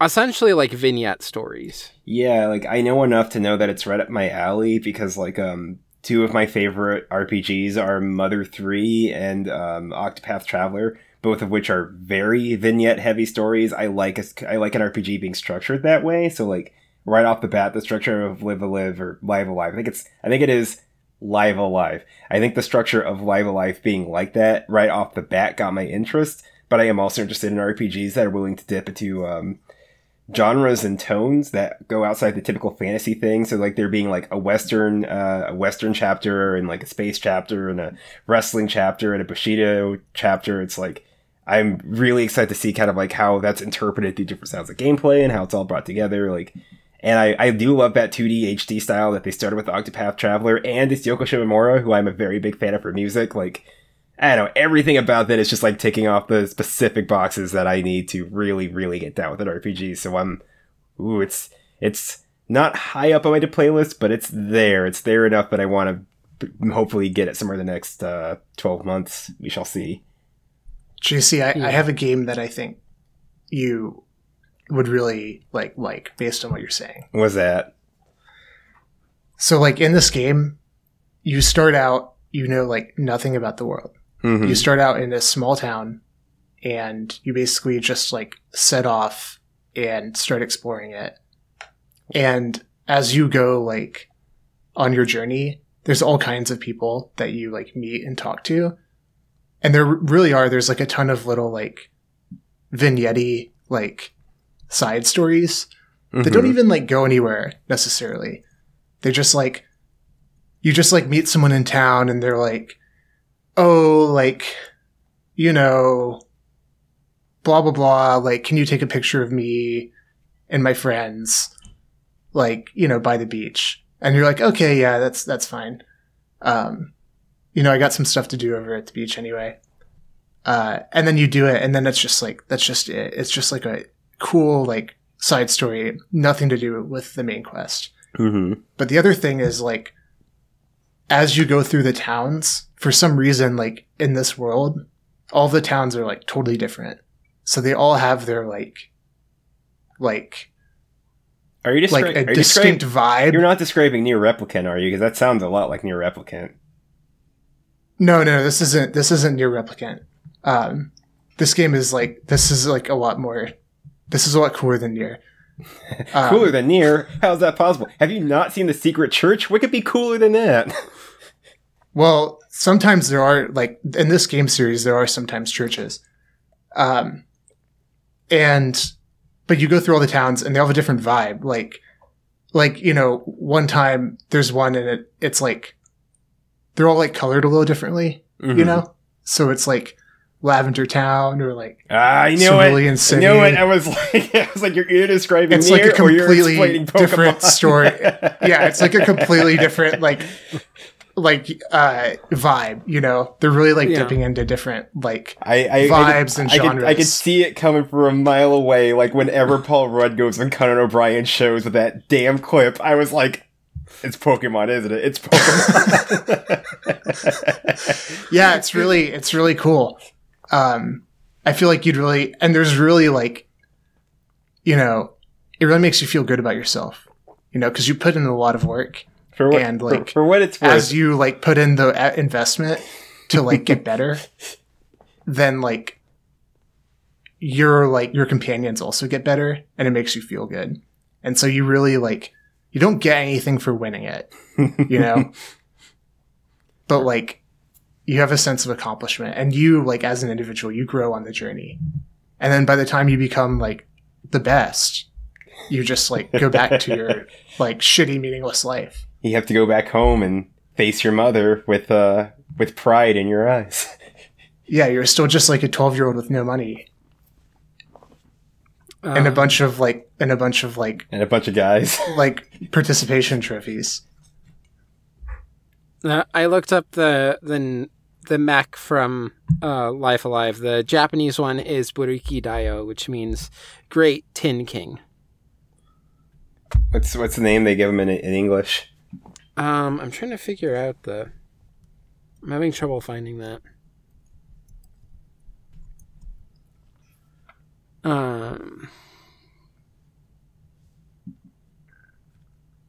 Yeah, I don't know if I'll be able to find it because, like, weirdly, the information between these don't seem to have been merged. I wonder if they're in the process of updating it to be consistent with the official version now. I don't know. Anyway, we should start this episode. Yeah, what were we even doing? Oh, how did we get to this Titan point? Or Iron Titan or something? Anyway, Iron Titan. Yeah.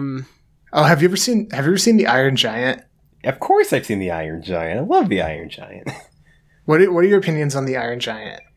Hello and welcome to Ghost Divers. This is an anime podcast on the X4 Audio Network.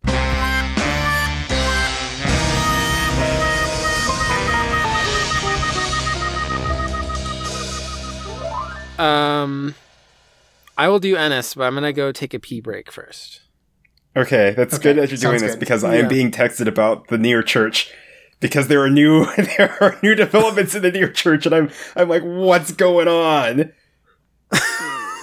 Okay, sounds like you need to attend to that urgently. All right, I'll be back as well. What the fuck is going on? What?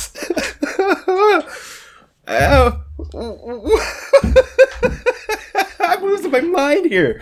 Listeners, I have no idea if this is going to stay in, and this is dating the hell out of the podcast, but the Nier doors, it's being opened as we speak, and there's just a giant woman inside. I don't even know what's happening. Oh my god. Wow. Good lord.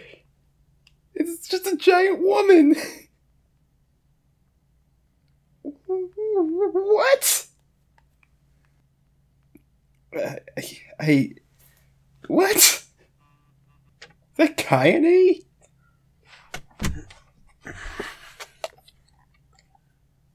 I am back. I'm trying to figure this out. There's just a giant woman in this church. It's just a big model of Kayane, I think. Like, I'm just here for the ride for this at this point, because this is bonkers in a way that I've not seen in a long time. Like, either this is like, I don't know what this could be. I'm just here for the ride. It's bonkers. Did Connor go to get water or something? Yeah, Connor has not been back yet. There was just about, like, I don't know, like 15 seconds of me just being aghast at what I'm seeing here. I'll leave it up to you whether or not you want to keep that in the show, but it's in here. I always check out the audio when I'm gone if anything happened. Well, it's literally just me reacting to the Nier church and the giant women from Nier Replicant and Drakengard. Just all right, I'm back. What? Just what? Goodness gracious. I don't know how, like, whoever's doing this is drip feeding this information at a rate that is ingenious, because it's coming out like it's not enough information every day, and then people are like, why doesn't this clip go any further? And he'll be like, my mom said not to take up all the space, and it's like, show us the church. What's in the church? Goodness gracious. All right. I have no idea. Like, I have no idea what this is, and I just Googled it.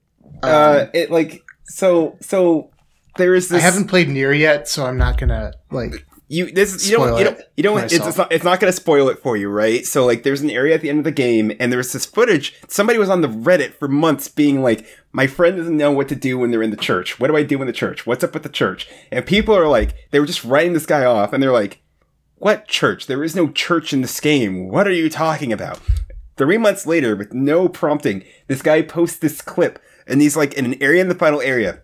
And he walks up to this wall, and a prompt shows up, and he hits the prompt, and he just walks into this door, and this door is just like all this geometry, and a ladder that goes all the way down. And when he gets up on the ladder, there's another door, and it goes to like this twisty, turny, churro hallway, right? And at the end of this hallway is what seems to be some sort of chapel church, because like Nier Automata takes place in a very far distant future from Nier Replicant, but they are still connected. They are both canonical. And in this church are elements and what seem to be like remnants of characters from Replicant in this church. And there's a boss fight in it too. And the thing about this is like, nobody's ever seen this. Nobody knows how this guy got to this door. People have data mined the game, but they haven't found it. People are saying the modding community has not gotten to the point where they know how to add stage geometry to it. So there's no way this church could have been modded into the game unless this guy by himself figured it out. But also, this guy seems to be the only person in the world who has stumbled onto this door. And it's like, did he fulfill some criteria? Is it dumb luck? He seems to be playing on like a 1.00 unpatched version of the game, and that's where this is. And people think it might be like residual like cut content or geometry from an older version of the game that was got patched out. That may have gotten patched out or made inaccessible in later updates. Yeah.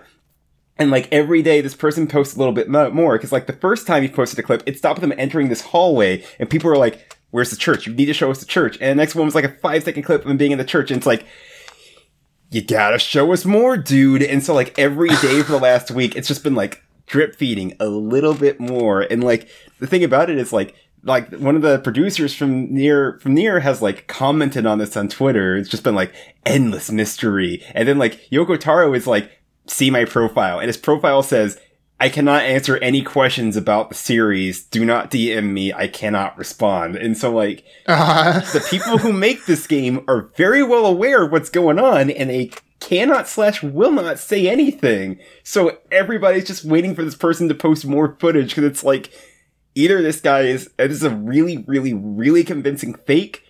This guy is dumb luck and has somehow stumbled on like a 1 in a billion chance to find this thing, or it's some sort of viral marketing for the Switch port of Nier. either way, nobody is quite clear what it is, and we get a little bit further in this church every day, and now I'm just being sent these pictures of just like giant models of characters from like Nier Replicant and Drakengard, and it's like, what does this mean? What is in this room? What is happening? I'm not even like desperate for answers. I'm just amused at this point because it's like, this is ridiculous to an amount that I haven't seen in a game since like fucking trying to find Luigi in Mario 64, like L is real 34 or whatever it is. Like, this is that kind of levels of like creepypasta. What the hell am I looking at? Like, man, oh man, if this is just like, this is wild. It's wild. So that's my little aside from that. Do what you like with that in the context of the show. But yeah, this is a wild thing to just kind of watch unfurl as a Nier fan and just a fan of watching weird hidden content be discovered in a game that may or may not be real. Guess we shall see. Yeah. Anyway, I believe we're on to the topic of Miss Ennis. Yes.